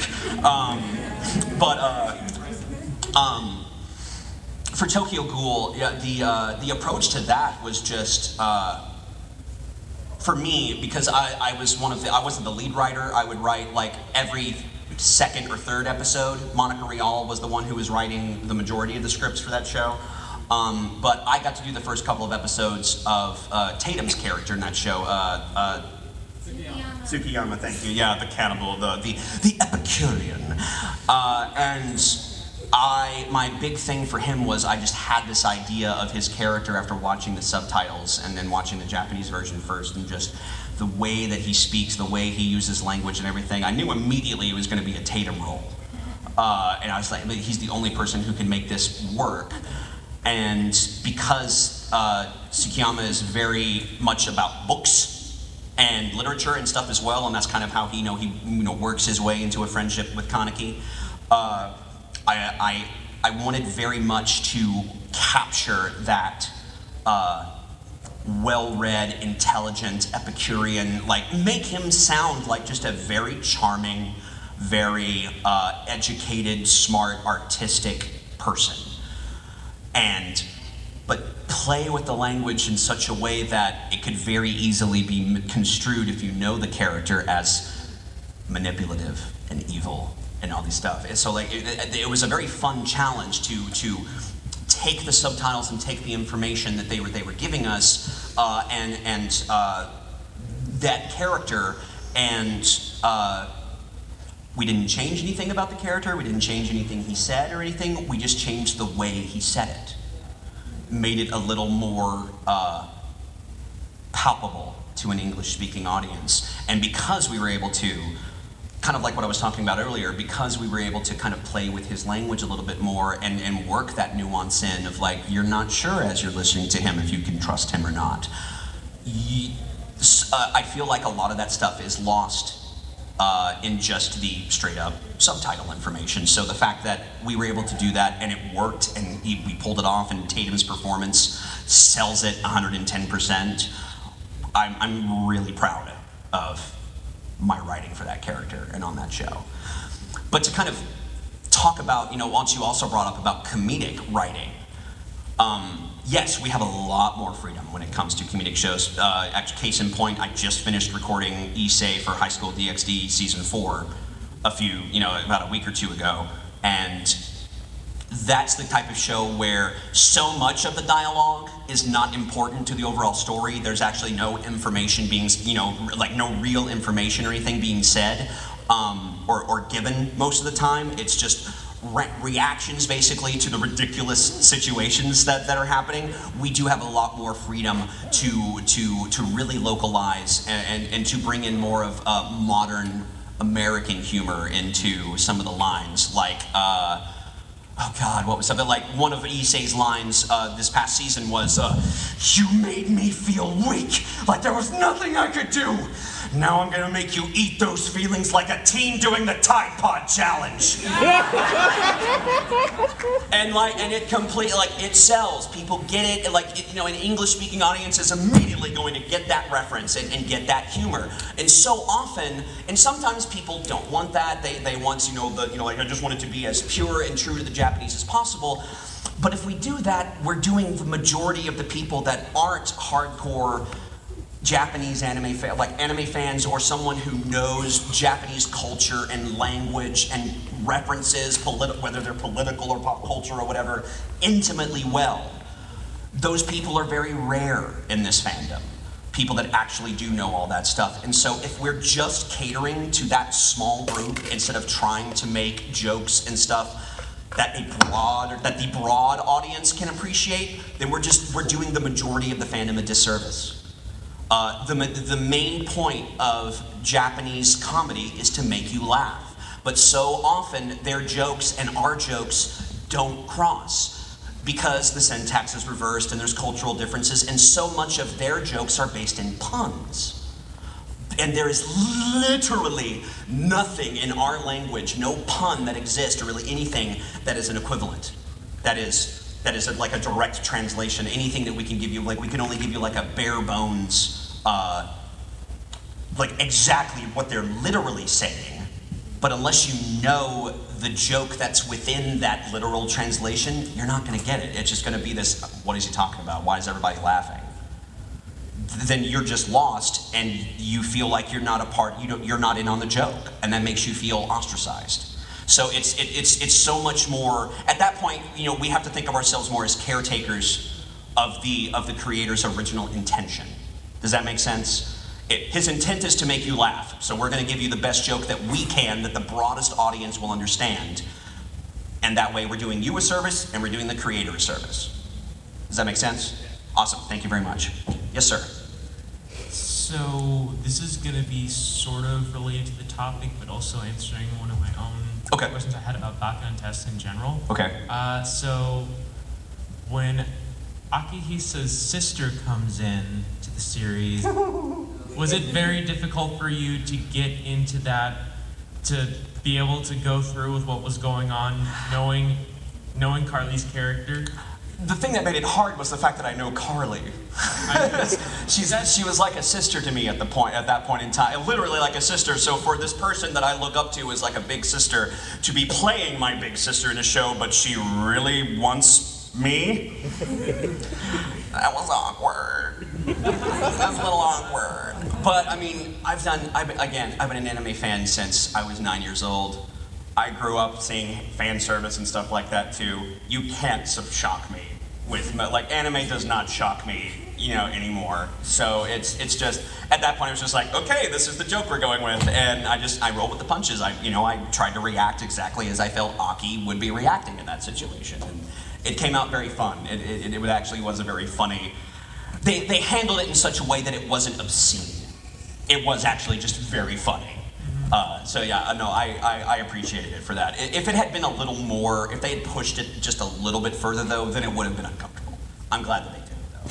And to sort of go in line with that topic, is situations like that really difficult for some people where, like, if it's with someone that they know, is it hard for them to, like, the performance? Yeah, know the person and just, like, they can't get into, like, I can't feel like this sort of relationship with that person because they're such a close friend. Right. I'm sure there are. I can't really speak for anybody else other than my own experiences, but I do know that there are many actors and actresses that are very uncomfortable with a lot of the material that happens specifically in fan service shows, because there are so many of them lately, especially, that have moved more and more towards trying to do stuff that's more and more extreme. Like, the joke is that it's offensive type thing, and in using obviously children as the result of, as the focus of these sexual situations and everything, and just there's a lot of us that are very uncomfortable with that. And I get that there's cultural differences and there's, and things like that, but I mean, you can't expect people that have grown up in one culture and see that as offensive or disgusting or something and expect them to just be comfortable with it because it's a job. So there are many actors and actresses that just will not do those roles, or if they have to because we all need to work. I mean, we're starving artists, every one of us. They'll use pseudonyms, and there's plenty of actors and actresses that do that too.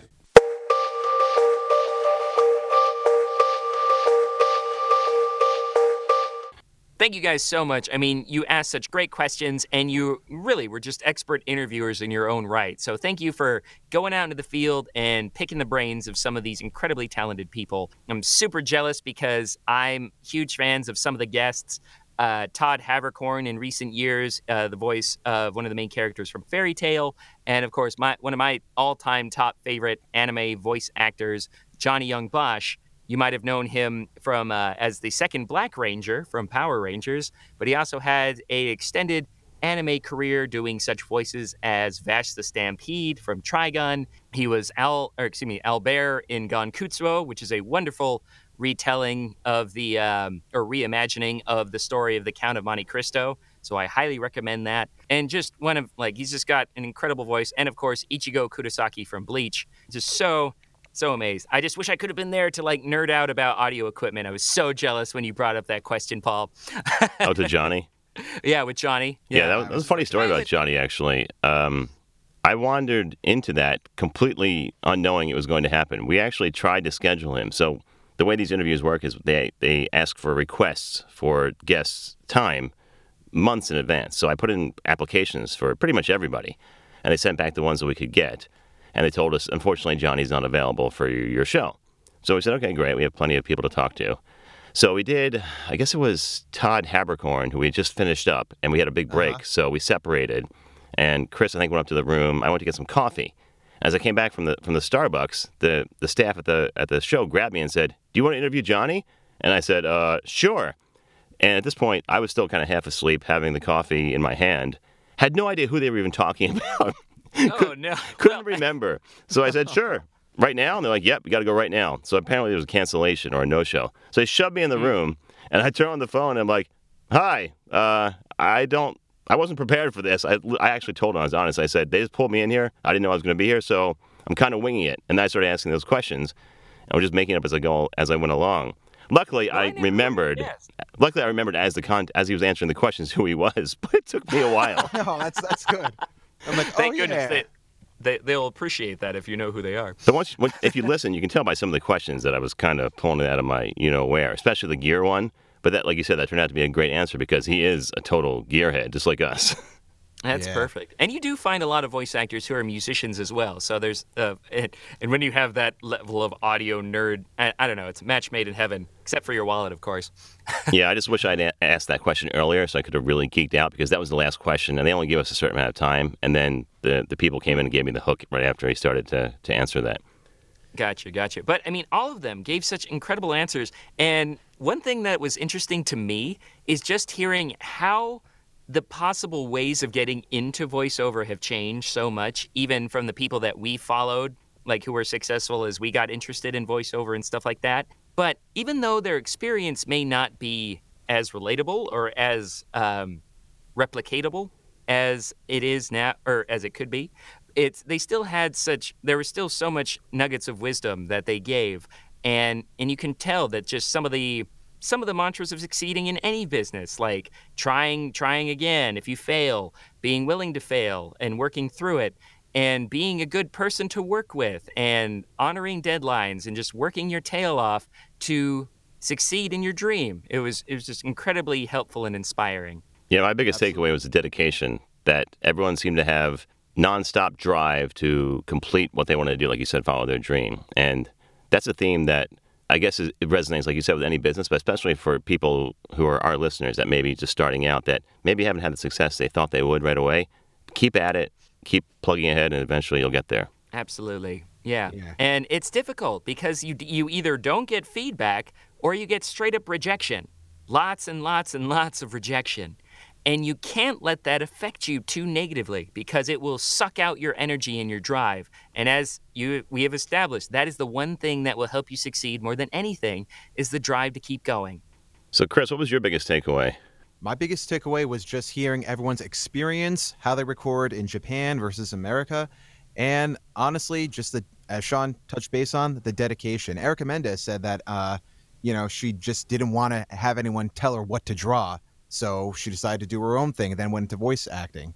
Just a lot of passion people have. And really, honestly, I want to touch base on what you and Sean said about if you don't get feedback, but if you do get feedback, take it to heart and try to look into the good of everything.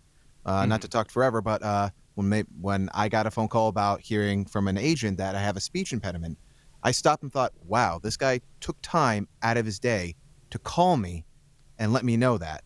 So that's a really good thing. So maybe I also thought, so in one way, he likes me a little bit, or I made an impact on his life. Yeah, definitely. Sometimes no news is worse than bad news. Absolutely. Yeah. And don't be deaf to criticism, like Chris is saying. So it's important, like if you're getting negative feedback, maybe you do need more training or you need vocal training or whatever. So there might be more work involved. But if this is that important to you, you got to rise up to the task. So you were mentioning that you were fascinated by the differences between Japanese recording and American recording. Chris, can you talk a little bit more about what was surprising to you? Absolutely. How they refuse to record unless everyone's there. A lot of times we have our own home studio set up at home and we don't really record when anyone's in the room. Sometimes it's one person or not many. So what they do is they just basically set like an old-fashioned radio play, and they have all the voice actors set up, and one person stands up, says his lines, and they back up, and the other person, his or her, say their lines. So it's really cool and how like they feed off the energy of one another, and it's really impactful and can make a much more, better show, radio play, what have you, just by doing that. That is so cool. I mean, you hear over here, they do that occasionally, but it used to be even just a decade or two ago, it was far more prevalent. And I wish it was like that more often, but I understand the logistics of coordinating everyone's schedules like that can be really difficult. Now And it's unless only you really have that- top-notch film productions that do that, it seems. Yeah. So you have the budget for it, and but it's just so cool that they put that cultural importance on it. Yeah, Messiah said that basically home studios don't exist in Japan. Yeah, it was really difficult. I mean, I've talked about this a little bit, but it's very difficult to break into, or as a non-native resident, to break into Japanese voiceover, because you do need a certain level of bilingualism to communicate with the producers and agents and stuff like that. And you have to be there. You have to be in Tokyo. You have to be in a large city to record, because they will not accept it otherwise. Yeah, I was surprised that some of maybe it's because of the level of success they've achieved, but I was surprised that some of the other voice actors we talked to didn't have to make more trips to Japan. It seems like once they've made those inroads, they can still do the by-continent recording. I asked Johnny that question, expecting him to say, yeah, I'm back and forth all the time, but he said not really unless he's doing motion capture. Well, so much of that is they're working with the companies who buy the distribution rights rather than the original creators. I guess that's true, yeah. Last year, we talked to some actors who were still working with the actual originators of the content, like Jamie McGonigal and Mike Ursinter Nicholas. They were doing some recording with the actual creators of the content, and in that case, I think they did have to travel some more. So different styles and career paths, yeah. One thing that fascinates me while we're still on the topic is that apparently they actually record it's almost like native language dubbing, because they will actually do the animation first, and then they will have this sort of ensemble come in to record to their to lip flaps. And it's just such an interesting difference in the way that they produce animation versus how we do it here. So, Chris, what was your favorite question? My two favorite questions would have to be, what skills, aside from talent, do you need to exceed in the business? And how do you maintain that level of talent and maintain work? So hearing different people's viewpoints on that, saying well, what I do is Bryce Pappenbuck, believe it or not, he's I think a fourth degree black belt. And he kind of uses that to, he mentioned outside, he uses that to kind of, keep himself calm and everything, get some frustration out. And, how all these talents, Erica Mendez is an art, and all these fields of talent used can lead into voiceover. Yeah, I actually like that question a lot. I was listening back to the interviews I wasn't present for, and yeah, some of their answers were really insightful into what makes them who they are, and then how they can bring that to their work.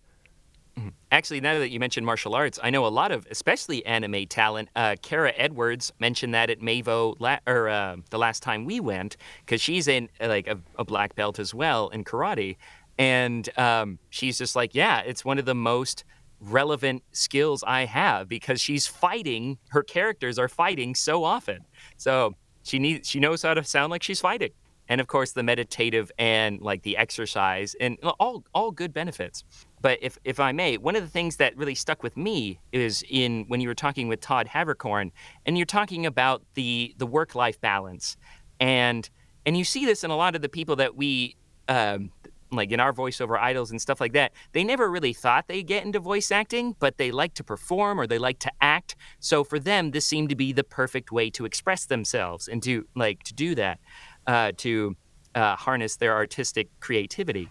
But they're not obsessed with it. They don't let it take over their lives. They pursue other jobs. They pursue other projects that are interesting to them, and they have families and lives that they try to cultivate and nurture.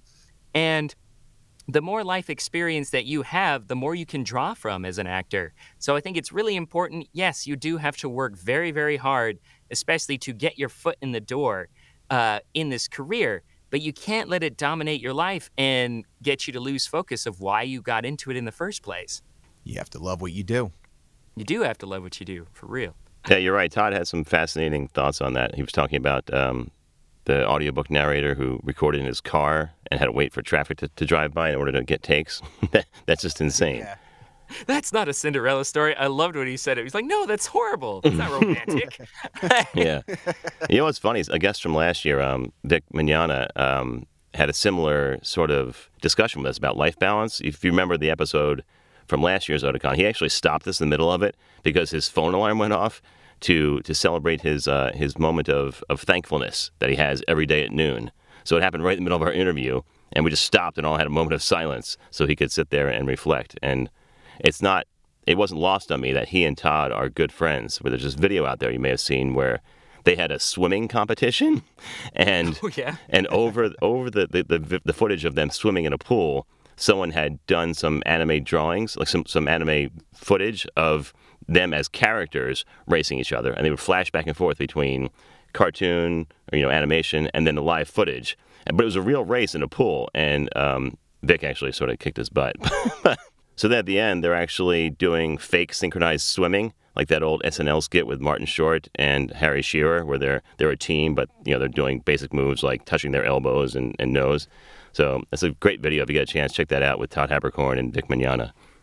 And what's interesting is that if you listen to their voices and see some of the projects they've done, like Edward Elric for Vic from Full Metal Alchemist and Todd's character from D. Gray Man, they actually have a very similar vocal type, kind of like very youthful and slightly higher pitched male sound, but they're best friends. So there you go. Be friends with your competition. So yeah, to touch base on that, Sean, I know Max Middleman, Ray Chase, and Robbie Damon, they have a little group they formed together called Lava, which is loud, annoying, and very annoying. And it's really funny what they do. They maybe they just talk about their nerd side of everything, and they'll post videos where they're having a Nerf competition.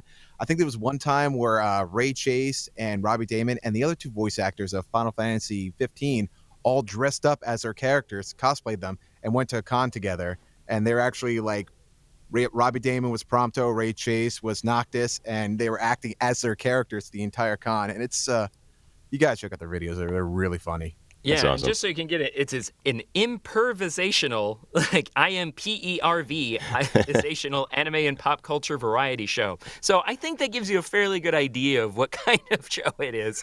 But it sounds like a lot of fun and very funny. I'll have to check it out. All right, so that pretty much wraps up our discussion on our experience at Otakon. I want to thank Chris Titoli for joining me again, and James Brown for joining me last minute, or joining Chris more accurately. He picked up for me when I skipped town and went to a Fish concert, so it wasn't exactly pressing business, but it was fun. So I want to thank both of them. Antelope out of control. Yeah. I want to thank the staff at Otakon, especially Alice Wilson, who actually, when I walked in the door this year, gave us a huge compliment. She said, "Oh, I listened to your show, and it was really good."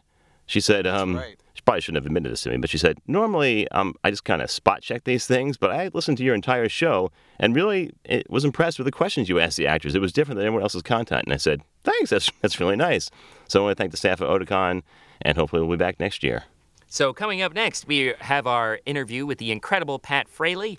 Pat has been doing voices for characters in animation, audiobooks, and just about every other VO genre under the sun for more than 20 years. So I'm super excited. He's also a personal voice acting hero of mine, so I can't wait to have him on here and to pick his brain about his experience and his work as both a voice actor and one of the premier voice acting educators available.